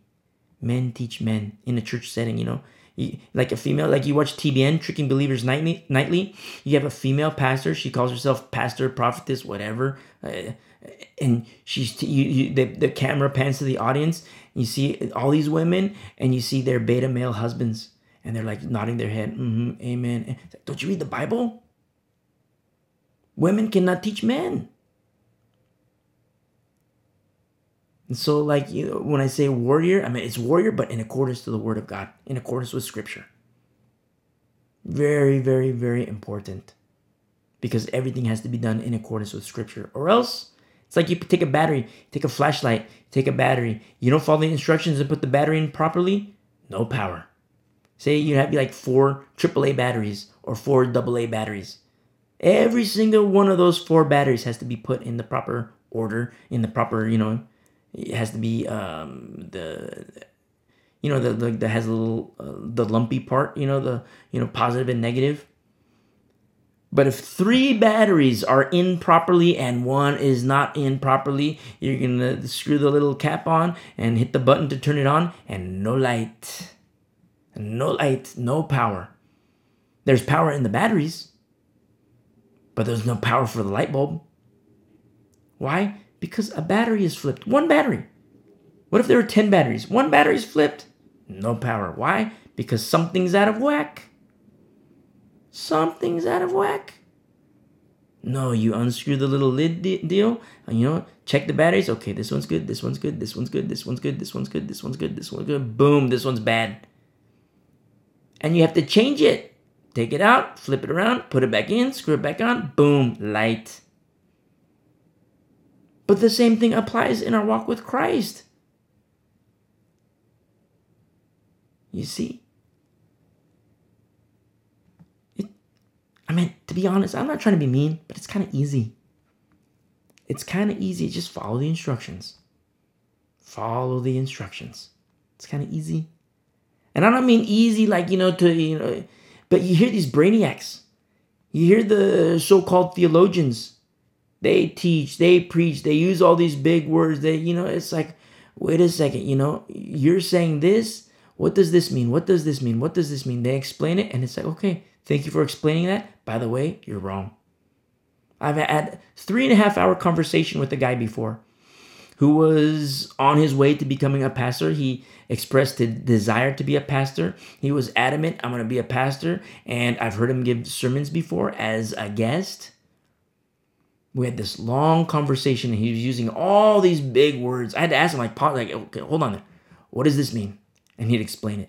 Like, oh, you're so stupid. You know what this means? No, I really don't know what it means. And you know what? I'm the first to admit I am kind of stupid because I know I don't understand what that means. So tell me, what does it mean?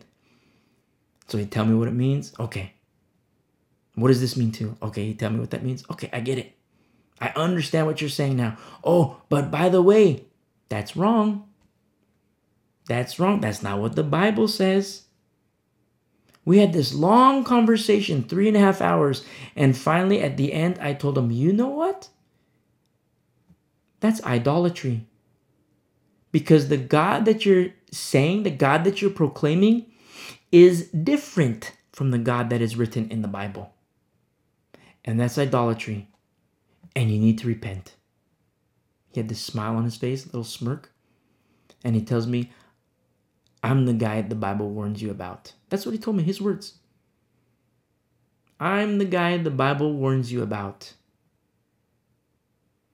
You see? Yeah, he knew all these big words. Yeah, he was a so-called, theologian, self-proclaimed theologian. He knew all these things and whatever, and he was saying all these things. And I have a pretty basic understanding of Scripture. Not to boast or anything, but I just read my Bible, nothing fancy. I read my Bible, that's it. Genesis, Revelation, I read. I study. I read. Rinse and repeat, Genesis to Revelation. I've read the Bible several times already. I'll leave it at that, several times. Okay, I read a lot. But there was safety in it. And I don't say it without boasting. I'm not boasting. My boast is in Christ. But if I didn't have this knowledge, I would listen to this guy and be like, oh, wow, that's interesting. Wow. Oh, yeah, this big word. Oh, cool. I'm going to use that now. I'm going to pretend that I'm smart too. And I want to use these big words. What does this mean? Oh, yeah. Okay, cool. I get it now. I get what you're saying. And I don't know the Bible, but, you sound like you know what you're talking about. So, yeah, I'm on board with that. That's what happens. That's why people get led astray into false doctrine. That's why. But when you read the Bible, and not as literature, the Holy Spirit interprets, the Holy Spirit will help you. And you read Genesis to Revelation and you keep reading and reading and reading, something happens where you start to understand.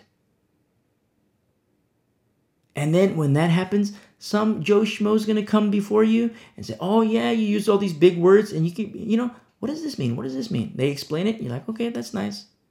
You're wrong. What do you mean I'm wrong? Look at my degree. Look at this.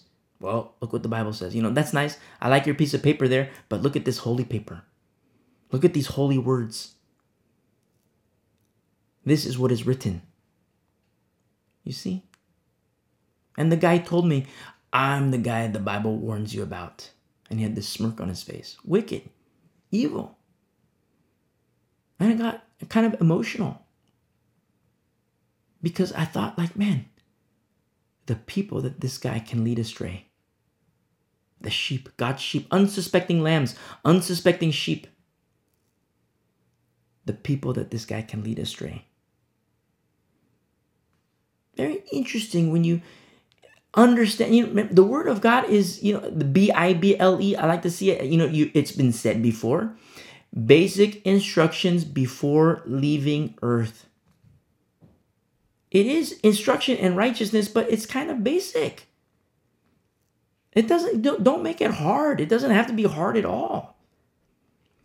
I like at Peter, and Peter say, Paul, some things Paul teaches about, and it's difficult to understand, but he's a man of God.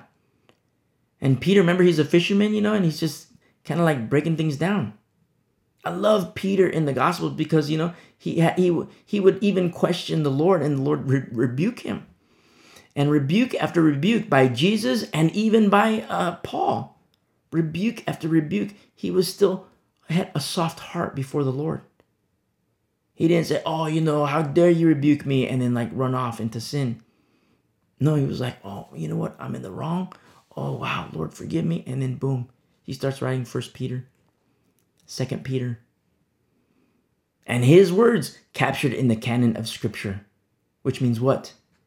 His words weren't his words. His words were given by the Holy Spirit. Look at his heart, closely aligned to the heart of Christ. So much so that his words became canon, captured in the Holy Bible. In verse 12, greet Tryphena and Tryphosa, who have labored in the Lord. Hard workers, same word. Hard workers, females. Greet the beloved Persis, another female, who labored much. Very, very hard worker. Look at all these workers, these warrior women. You see how beautiful this is?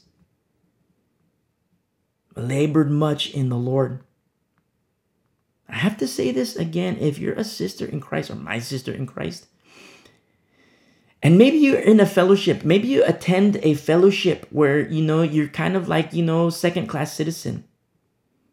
You can tell your pastor, tell your elder, tell a pastor. I say go to the pastor. I mean, you can go to an elder, but, go to the pastor. Or elder, pray about it, but I say go to the pastor. Say, hey, pastor, how come we're second-class citizens? How come I'm a second-class citizen here?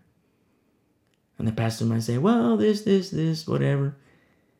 You just do a little study with him. Romans 16, private, do it in private, Well, if he's wicked, then, not in private. I said, well, look at all these women here. Look at Tryphena. Look at Tryphosa, pastor. Look at Persis. Man, they were hard workers. Look at Maria.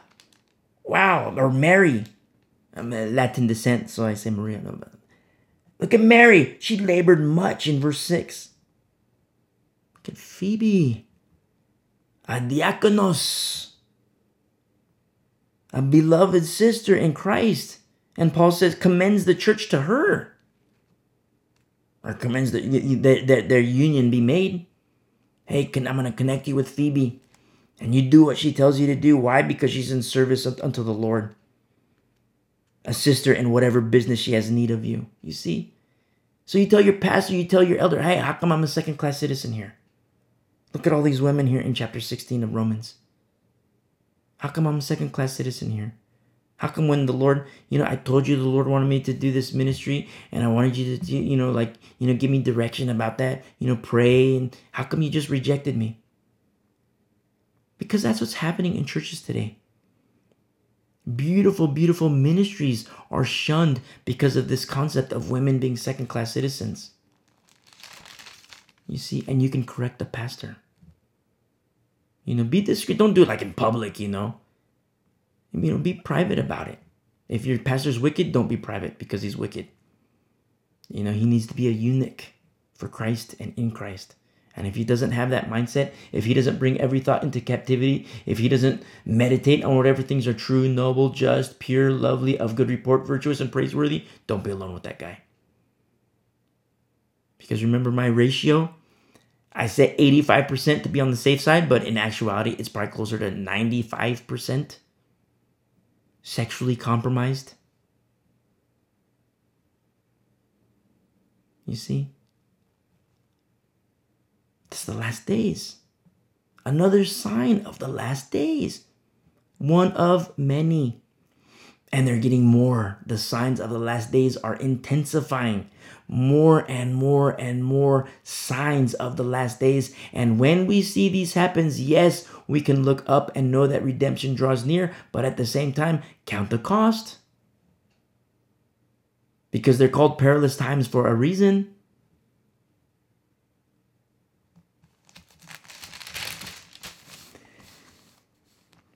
In verse 13, greet Rufus, chosen in the Lord, and his mother and mine. Very interesting what we see here in verse 13. So, wait a second. Does that mean Rufus and Paul are brothers? Are they biological brothers? I have to say, if you read from an Alexandrian text Bible, if you read from if you remember our study in chapter 11, Romans 11, and you hear me give a little dissertation about texts, Textus Receptus, Alexandrian versions, and, texts that align closer with the original Hebrew, Greek, and Aramaic, and with a little asterisk of understanding that, take that with a grain of salt because of Septuagint math that we see in the book of Numbers. Now, if you recall that, if you read from an Alexandrian text Bible, which is like the ESV, the NIV, the NLT, he says that the mother of Rufus has been like a mother to Paul. That's how it translates in Alexandrian and older text, or Alexandrian and newer texts. That's how it translates. But when you look at the original, it says, greet Rufus, chosen in the Lord, and his mother and mine. So does that mean that this is Paul's mom? Does that mean that this is Rufus and Paul are brothers? Well, mother here is, the majority of times you see mother is mom, biological mom. But it also can be like, a mother type. So that's, but I say that because, it could be that, that the mom of Rufus was like a mother role to Paul. It could be. But the text doesn't exactly indicate that, except with the little aspect of this word for mom can also be mom-like. So I have to stress that because it's very interesting when you read text that is close to the Hebrew, the Aramaic, the Greek. When you read text, it's in some verses, it's a whole new ball game. It's a brand new ball game. And I tell you from experience. I'm not just telling you because, this guy says I got to do this. No, I tell you from experience. I mean, I read NLT, I read the Living Bible, I read the NIV, I read the ESV, I read the King James, I read the New King James, American Standard, all kinds of different Bibles multiple times. And the one that I have settled on is the New King James. New King James. That's the one I prefer. I still read certain, sometimes I'll do King James. Sometimes I'll do, very rare. I shouldn't say sometimes. I don't do it anymore. I used to, but pretty much just King James and New King James. Those are the only two. And predominantly the New King James. And then I also look at Hebrew texts, Aramaic writings, and Greek. It's when you read the Bible in those texts, it's a whole new ball game. It's a whole new ball game. And that's why you hear me say from time to time, I'm more of a Textus Receptus kind of guy. Because I like being as close as possible to the original manuscripts. And you don't capture that. And the Alexandrian texts have been more liberalized. The Alexandrian texts, ESV, NIV, NLT, they've been more liberalized through the ages, especially the NIV and NLT. Living Bible, more liberalized to the generation. And now, the modern text now, even with copyright dates and certain changes to the text, they're being more, they're being liberalized for sure. Like majorly liberalized, using where they're changing male into female, or they're changing male with, no sex attached to it. That's not good. Changing the authority of God, the authority of Scripture, making alterations to that. That's not good. And yet another sign of the last days, all leading up to the apostasy. apostasy, a defection away from truth. Because people have no love of truth, they will be given over to the lie. Strong delusion of the last days. Notice, signs are abounding. Signs are converging for such a time as this. And so, look at what we see here in, another little side note too, this Rufus. There's mention of Rufus in Mark chapter 15, verse 21. You see Rufus, the dad of Rufus, was the fellow who carried the cross of Jesus. Is this the same? Is this in fact the same Rufus? Is that his dad? I don't know. But when you read Alexandrian and newer texts, you wouldn't even come to that conclusion. Because the way the text is written. And sometimes what happens with NLT and NIV, the writers, the translators, they know that there's this confusion. I shouldn't say confusion, but they know that there's this misalignment with an older translation and the original manuscripts. So they just kind of gloss over it to calm the waters. They don't want to stir beef with anybody. They don't want to do this with anybody. So yeah, we're just going to, keep the waters nice and calm. So yeah, let's just write it like this.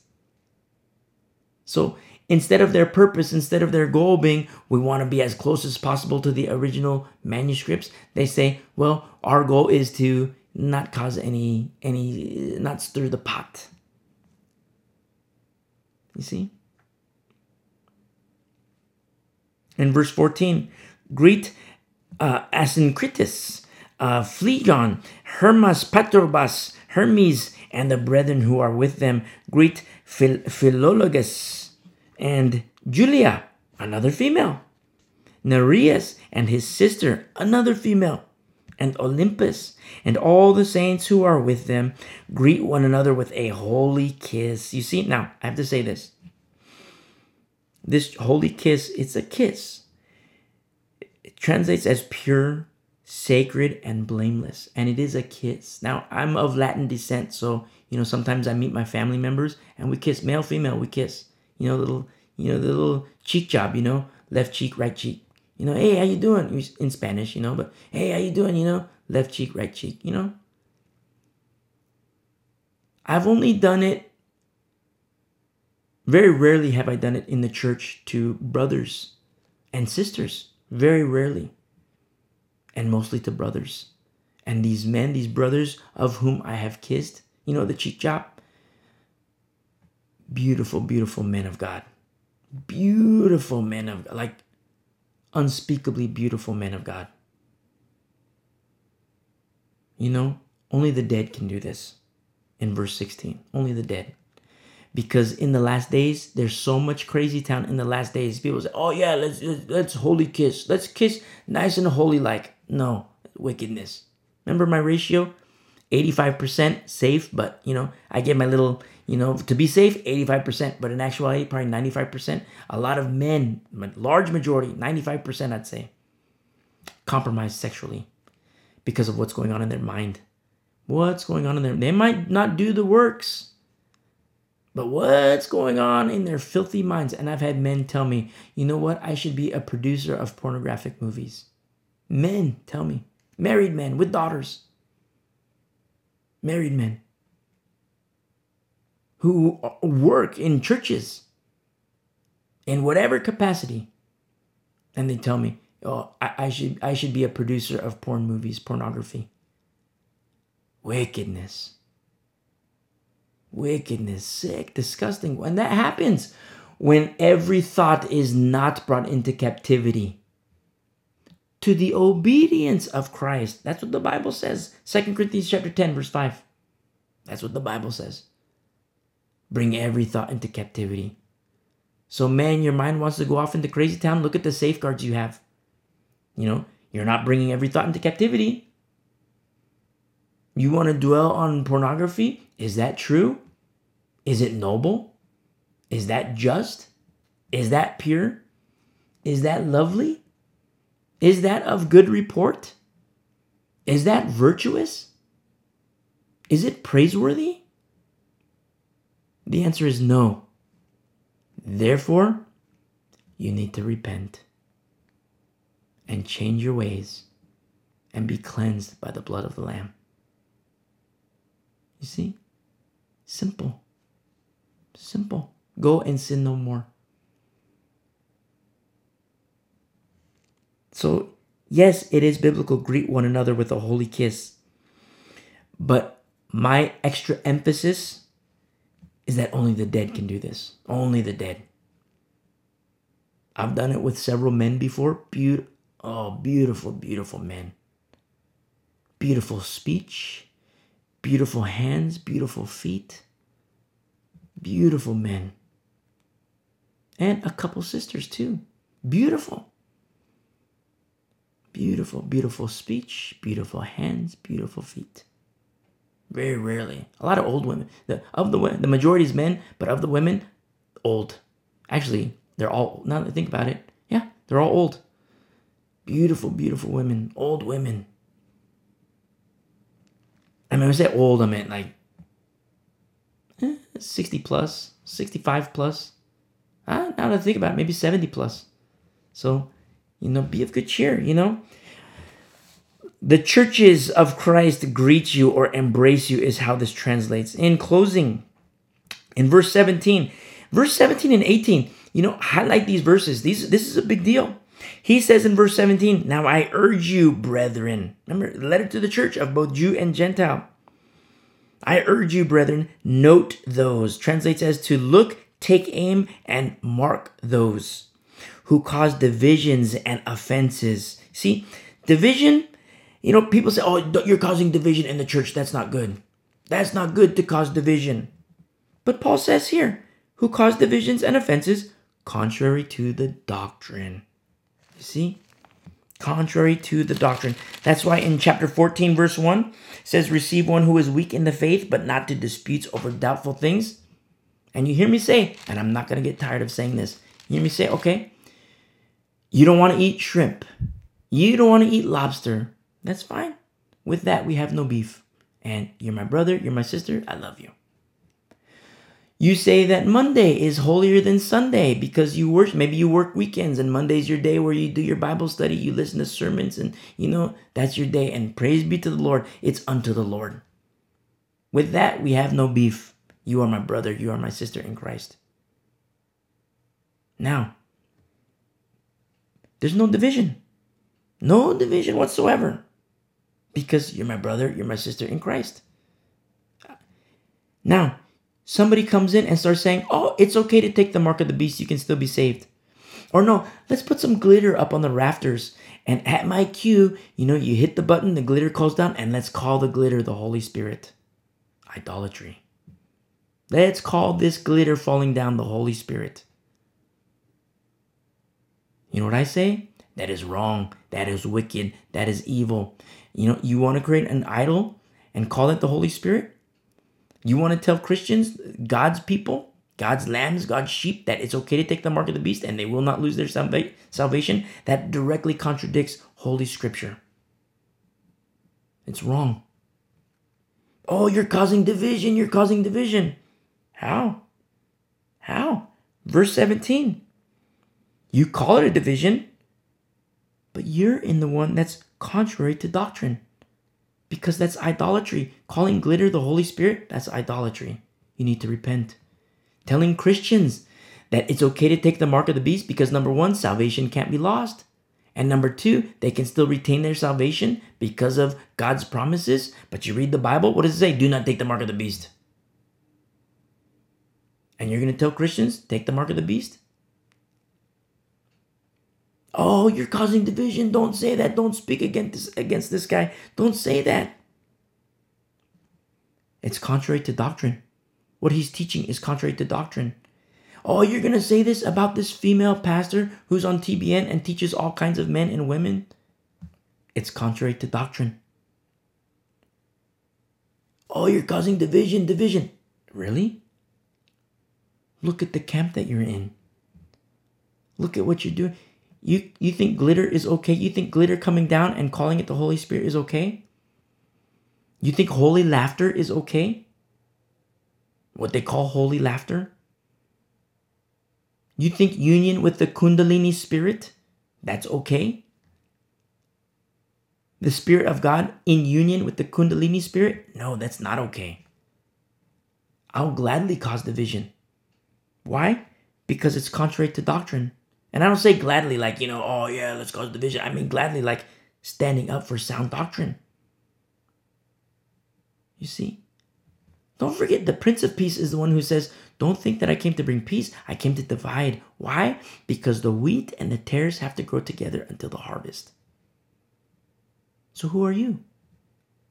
I mean, if you're listening, you're like, oh my goodness, I can't believe he's saying that. I can't believe he just said he's talking smack about this guy with this study Bible. It's not that I'm talking smack. It's that this guy says it's okay to take the mark of the beast. Oh, this guy's he's speaking about this famous church with their music and all their worship and all this. Blasphemy.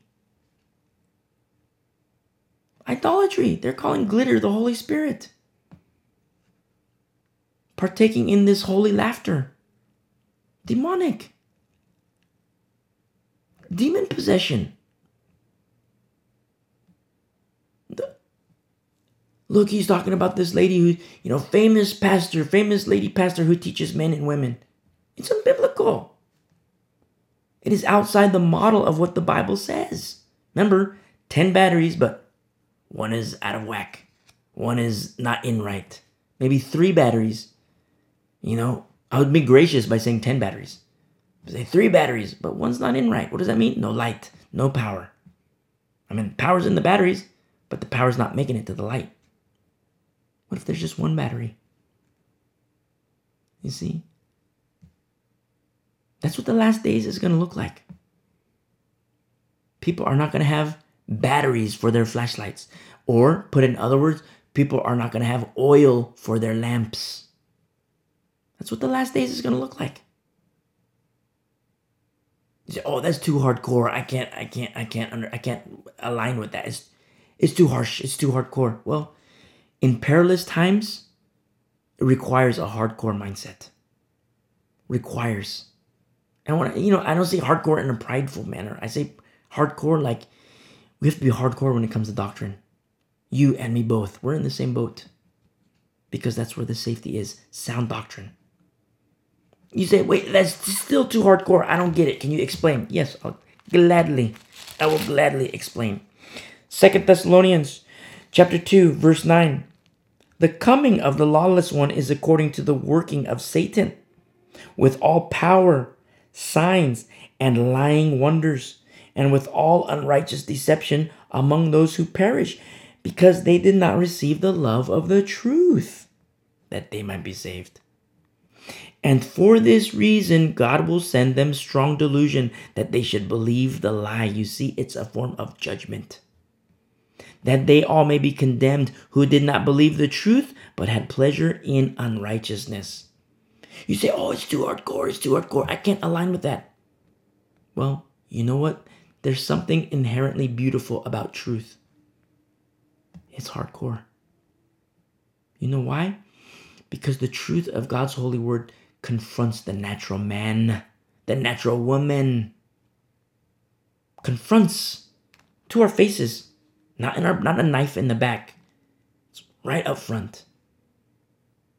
And you read the Bible, and you're going to be so blessed by one chapter, by one little paragraph. You're going to be blessed. By one verse, you're going to be blessed. And then you're going to turn the page, and you're going to feel like there's a knife in your heart. Why? Because the Holy Spirit wants to renovate. Do a gut job inside of your heart, inside of your mind. You and me, we have to let him. We are the clay. God is the potter. We are the clay. We are the ones that are soft in his hands, not the other way around. If it's the other way around, 2 Thessalonians 2:12 applies. That's not good. You see, 2 Thessalonians 2 verse 9 through 12 applies. That's not good. Strong delusion. You have to have a love for the truth. If you don't love the truth, change your ways. Get the love of the truth. That's what's so beautiful about repentance. You change. Lord, forgive me. I was listening to this lady on Tricking Believers Nightly. And boom, you change your ways. You're the one that changes. Lord, I want a love of your truth. Okay, beautiful. Read his word now. But I have read it. I do read. Well, read verse by verse, line upon line. Genesis to Revelation. Read it that way. Don't cherry pick, one verse here, you flip a couple pages, one verse there, you flip up a couple pages, one verse there. What you're doing is you're cherry picking. That's not good. Read it all. The good, the bad, the ugly. And yes, the ugly, yes, the bad. Not bad in terms of the Word of God, but bad and ugly in terms of what's contained in the Word of God. Mistakes that people make. Death that occurs. Why does death occur? Judgment that occurs. Why does judgment occur? Then you're going to understand the grace and mercy and love of our Lord because he loves you. You ever see a kid get spanked and then all of a sudden the kid's like, oh, mom, dad, why did you spank me? Why did you spank me? It's like, well, son, daughter, baby girl, I love you. But because you made this choice, you are the one who forced my hand. I had to chastise you. I had to spank you. It's a similar concept. How much more with our Father in heaven, the immense love that he has for us, for you and for me. And if you're a non-believer, for you too. For you to repent and receive his Son, Jesus Christ, and believe in him for the remission of sins. Let's go back to Romans. Verse 17. Now I urge you, brethren, note those who cause divisions and offenses contrary to the doctrine which you learned, and avoid them. Avoid them. People tell me all the time, oh, you're causing division, you're causing division. Show me. And I don't say that pridefully. Show me. Please tell me. I want to know so that I can repent and be right before the Lord. Oh, you shouldn't say this about this guy. He says it's okay to take the mark of the beast. That's beside the point. That's kind of a big deal, my friend. It's kind of a big deal. You see? Crazy town. Crazy town abounds. In verse 18, for those who are such do not serve the Lord Jesus Christ, but their own belly, and by smooth words and flattering speech deceive the hearts of the simple. This word for deceive is to hypnotize and seduce the hearts of the simple, the harmless, the unsuspecting, and the innocent. Lambs and sheep. You see? In verse 19, for your obedience has become known to all. So I love this because their obedience, it's not a hidden thing. Their obedience unto the Lord, it's not hidden. And this explains Paul's I'm injecting a little bit of my opinion here. In my opinion, this explains Paul's comfort level in teaching deep things. Remember our studies in Romans 7, 8, 9, 10, 11?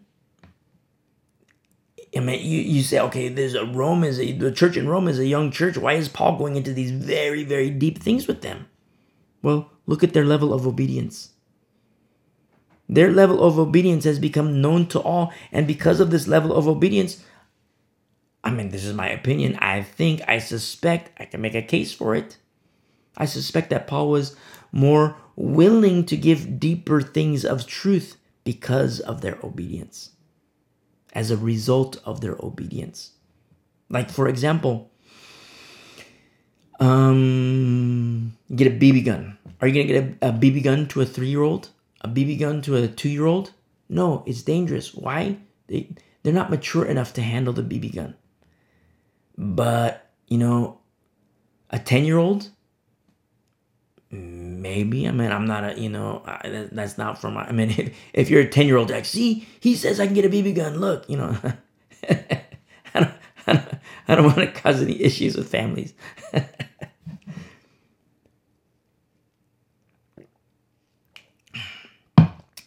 So maybe I shouldn't say BB gun.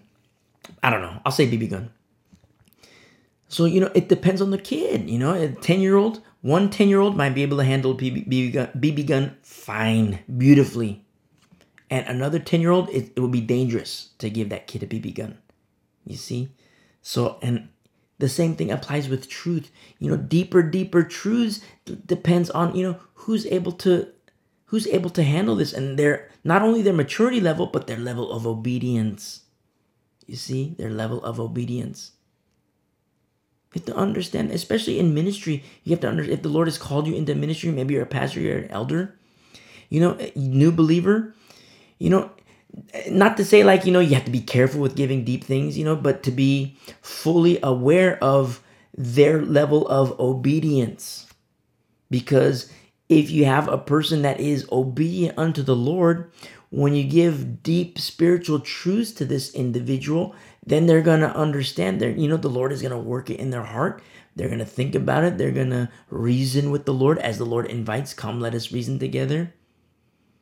And their obedience, not just their obedience, but their faith, their walk, it's going to just blow up beautifully. It's going to bloom and blossom.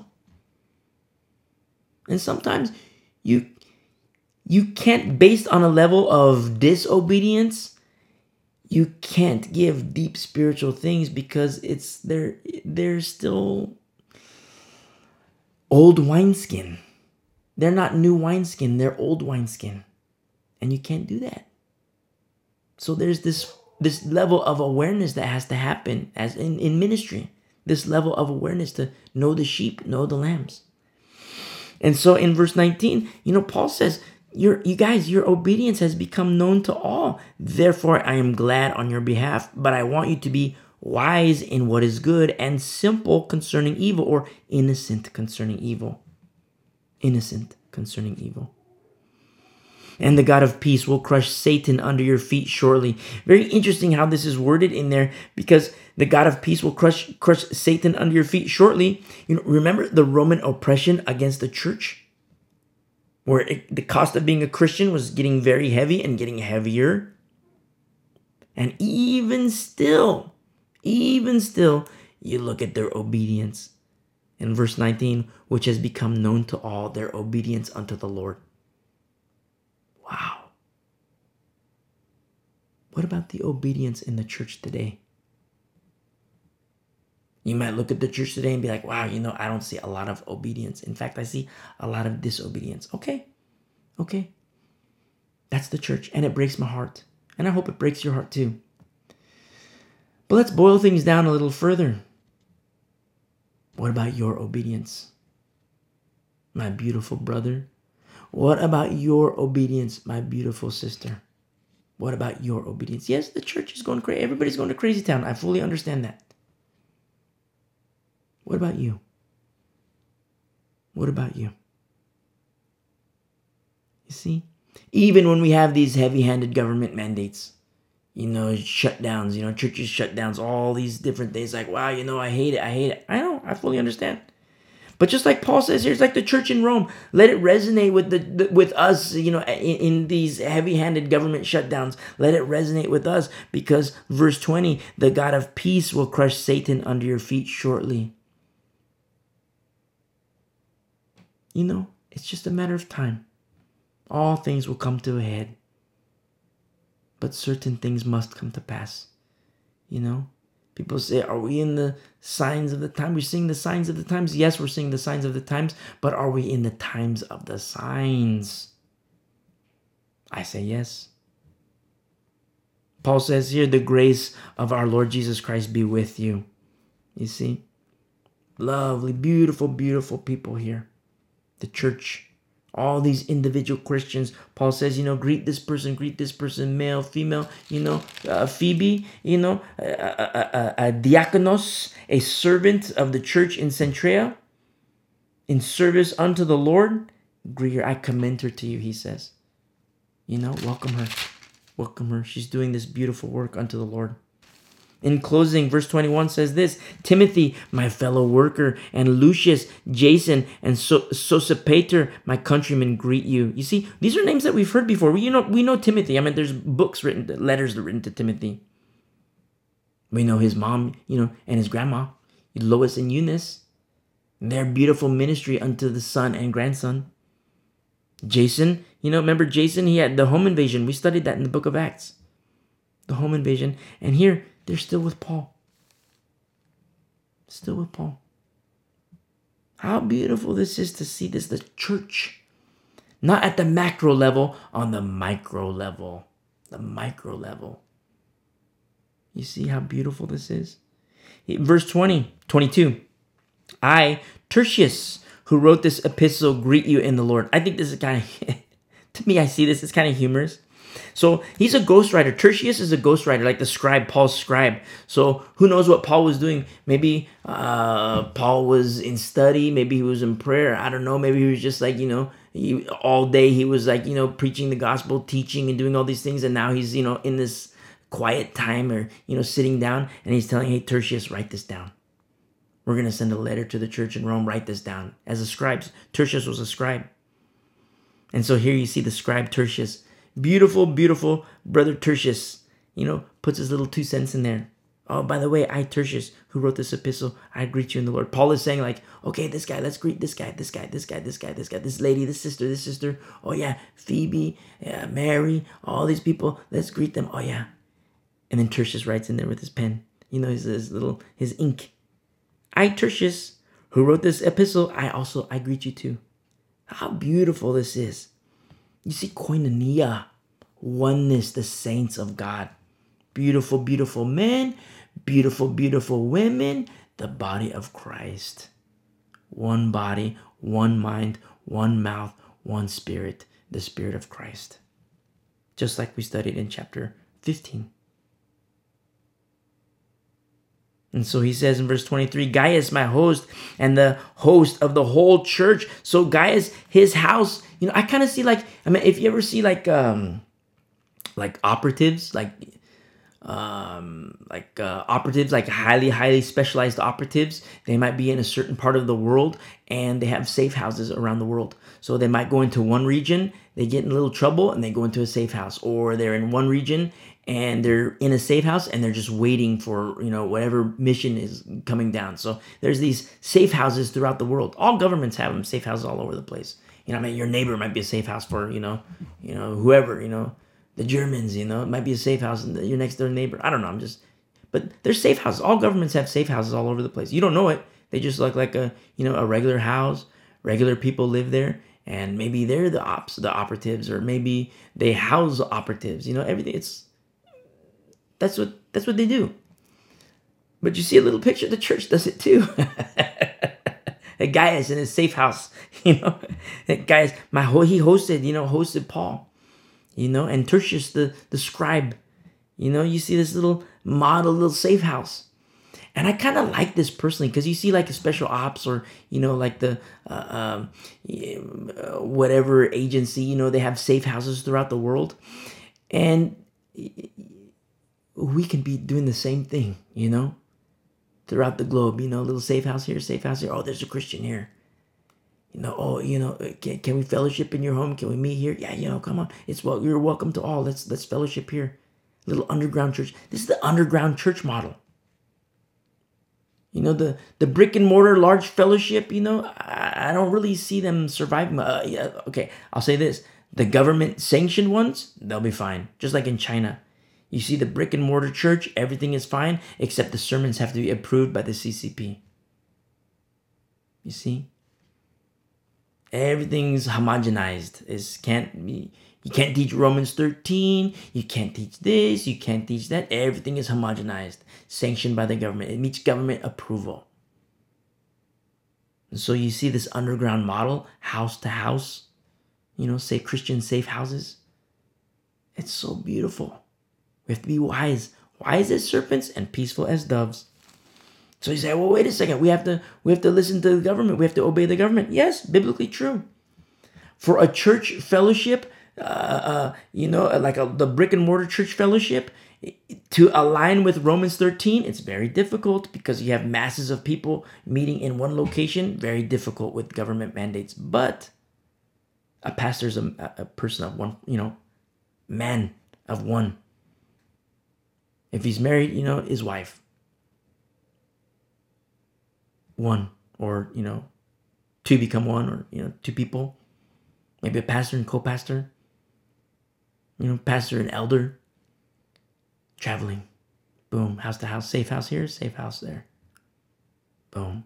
Fellowship. Meet with the family. Hey, let's study, Let's study. Let's read. Let's study. Let's pray. Let me lay hands on you.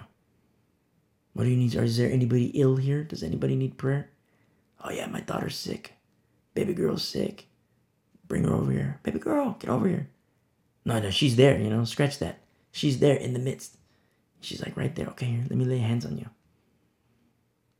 Marriage is okay? Yeah, You guys aren't fighting? No, everything's good to go. Praise be to the Lord. You see? Grace and peace to you, brother. I'm out. I'm going to the next house. You see? Underground church. Underground church. For the last days.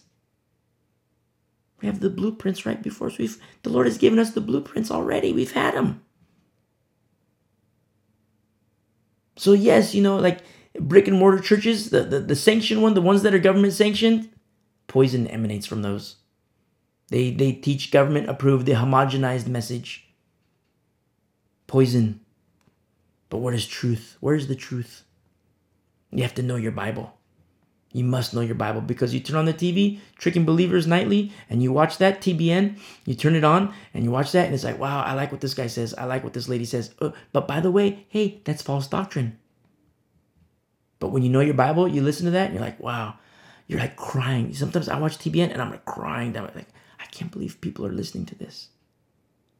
I can't believe that people are, they have their hands up and the guy, it was a lady. The lady says, look, the Holy Spirit is falling down. The lady is teaching men. And the cue is given and then the glitter falls down. Look, the Holy Spirit is falling down. And all these men have their hands up, worshiping this idol, what she calls the Holy Spirit. You see? You see it, it's like, I'm crying. What's happening here? Who is there who would shut the doors, just like Malachi? Who is there who would shut the doors? The last days. So beautiful Gaius in his beautiful safe house, hosting Paul, and the whole church greets you. Erastus in verse 23, the treasurer of the city. Very interesting. So you have Erastus, a government official. A government official. In Rome, a government official. So we have to be very careful, because a lot of Christians are saying, oh, I hate government, down with government. Yeah, I'm going to fight, First Amendment, Second Amendment, boom. If we have to go to war, I'm going to kill these people. It's like, whoa. Don't forget that in these government buildings, there's fish in there too. These government buildings, mayor's offices, the town capital, city capital, state capitals, there's fish everywhere. Go fishing.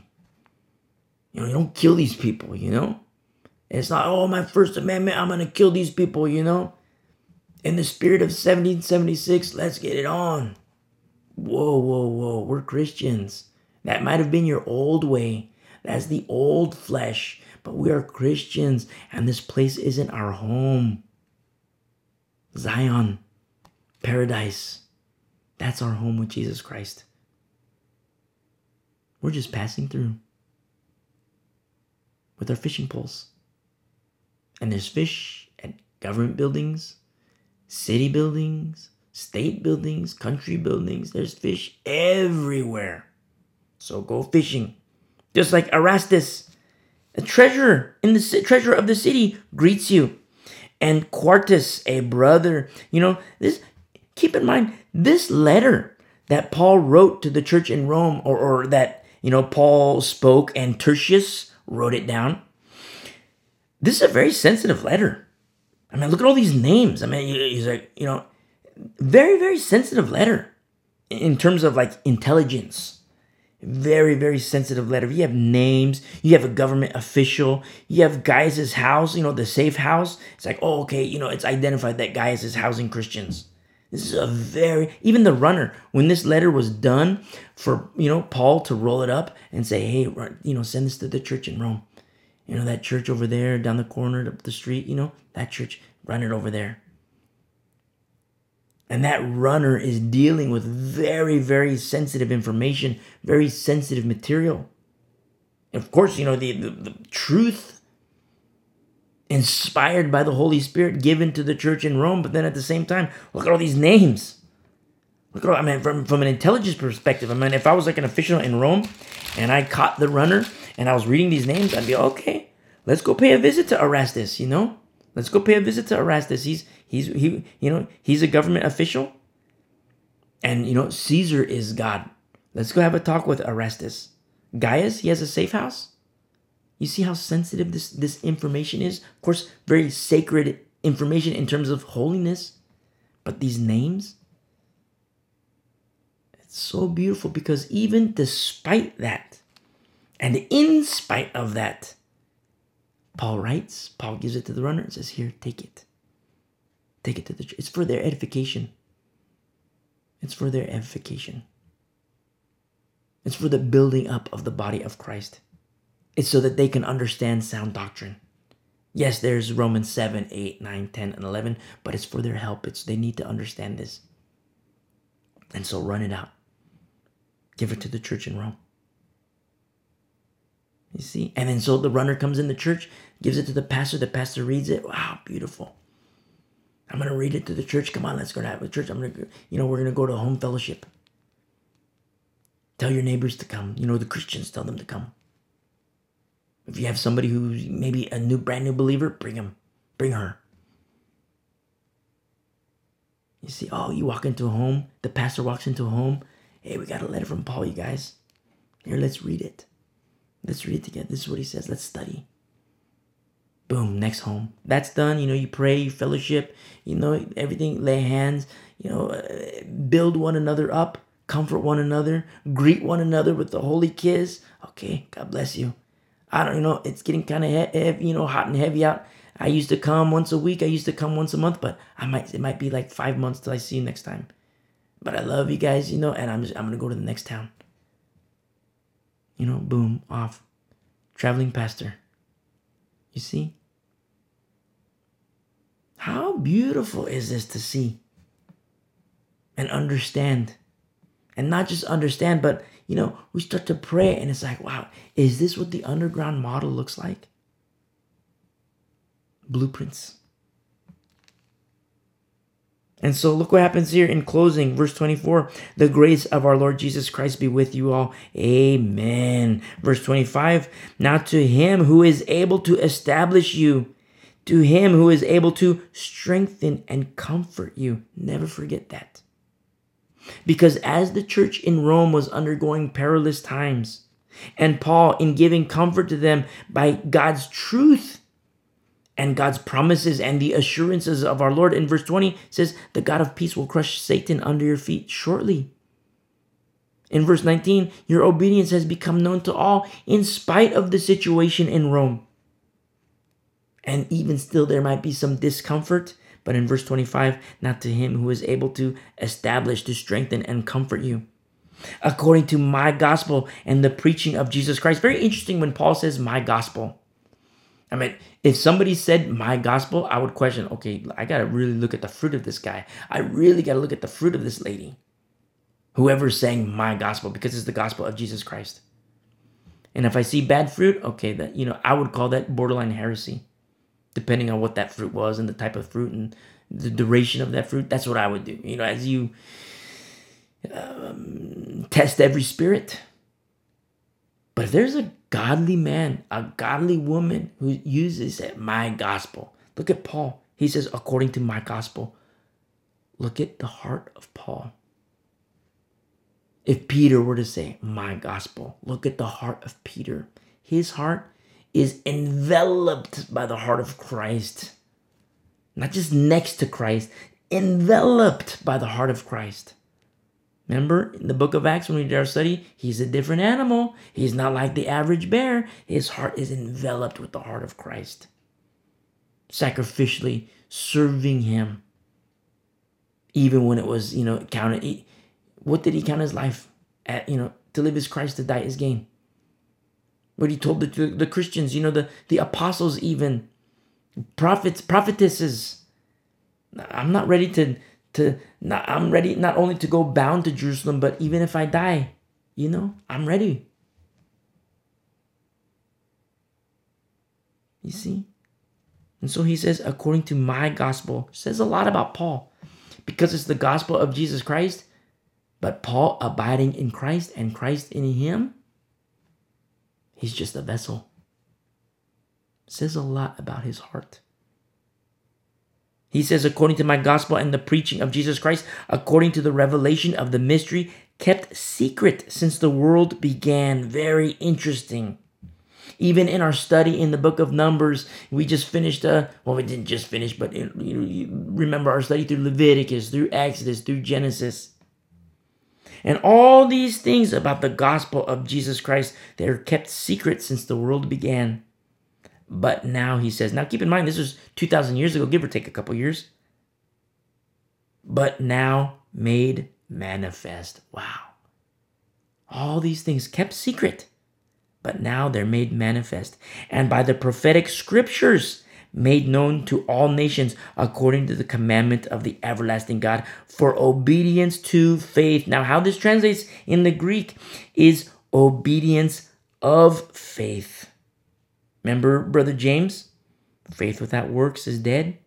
And then, when he hearkens to Abraham, you read Genesis 22 and you see Abraham in obedience to the word of the Lord. What do you see? Works is obedience. Don't forget, works is also a debt. Hearken to our studies in Romans 1. Works is a debt, but works is also obedience unto the Lord. Just like Jesus Christ says, you love me, follow me. You love me, obey my commandments. Obedience. Obedience of faith. To God alone wise be glory through Jesus Christ forever and ever. Never forget the obedience of faith. The obedience of faith, no matter what the cost. If it means your hand's going to get chopped off, no matter what, even if it means your head's going to get chopped off. I don't care what anybody says, never, ever, ever take the mark of the beast. I don't care. Don't do it. It's the obedience of faith.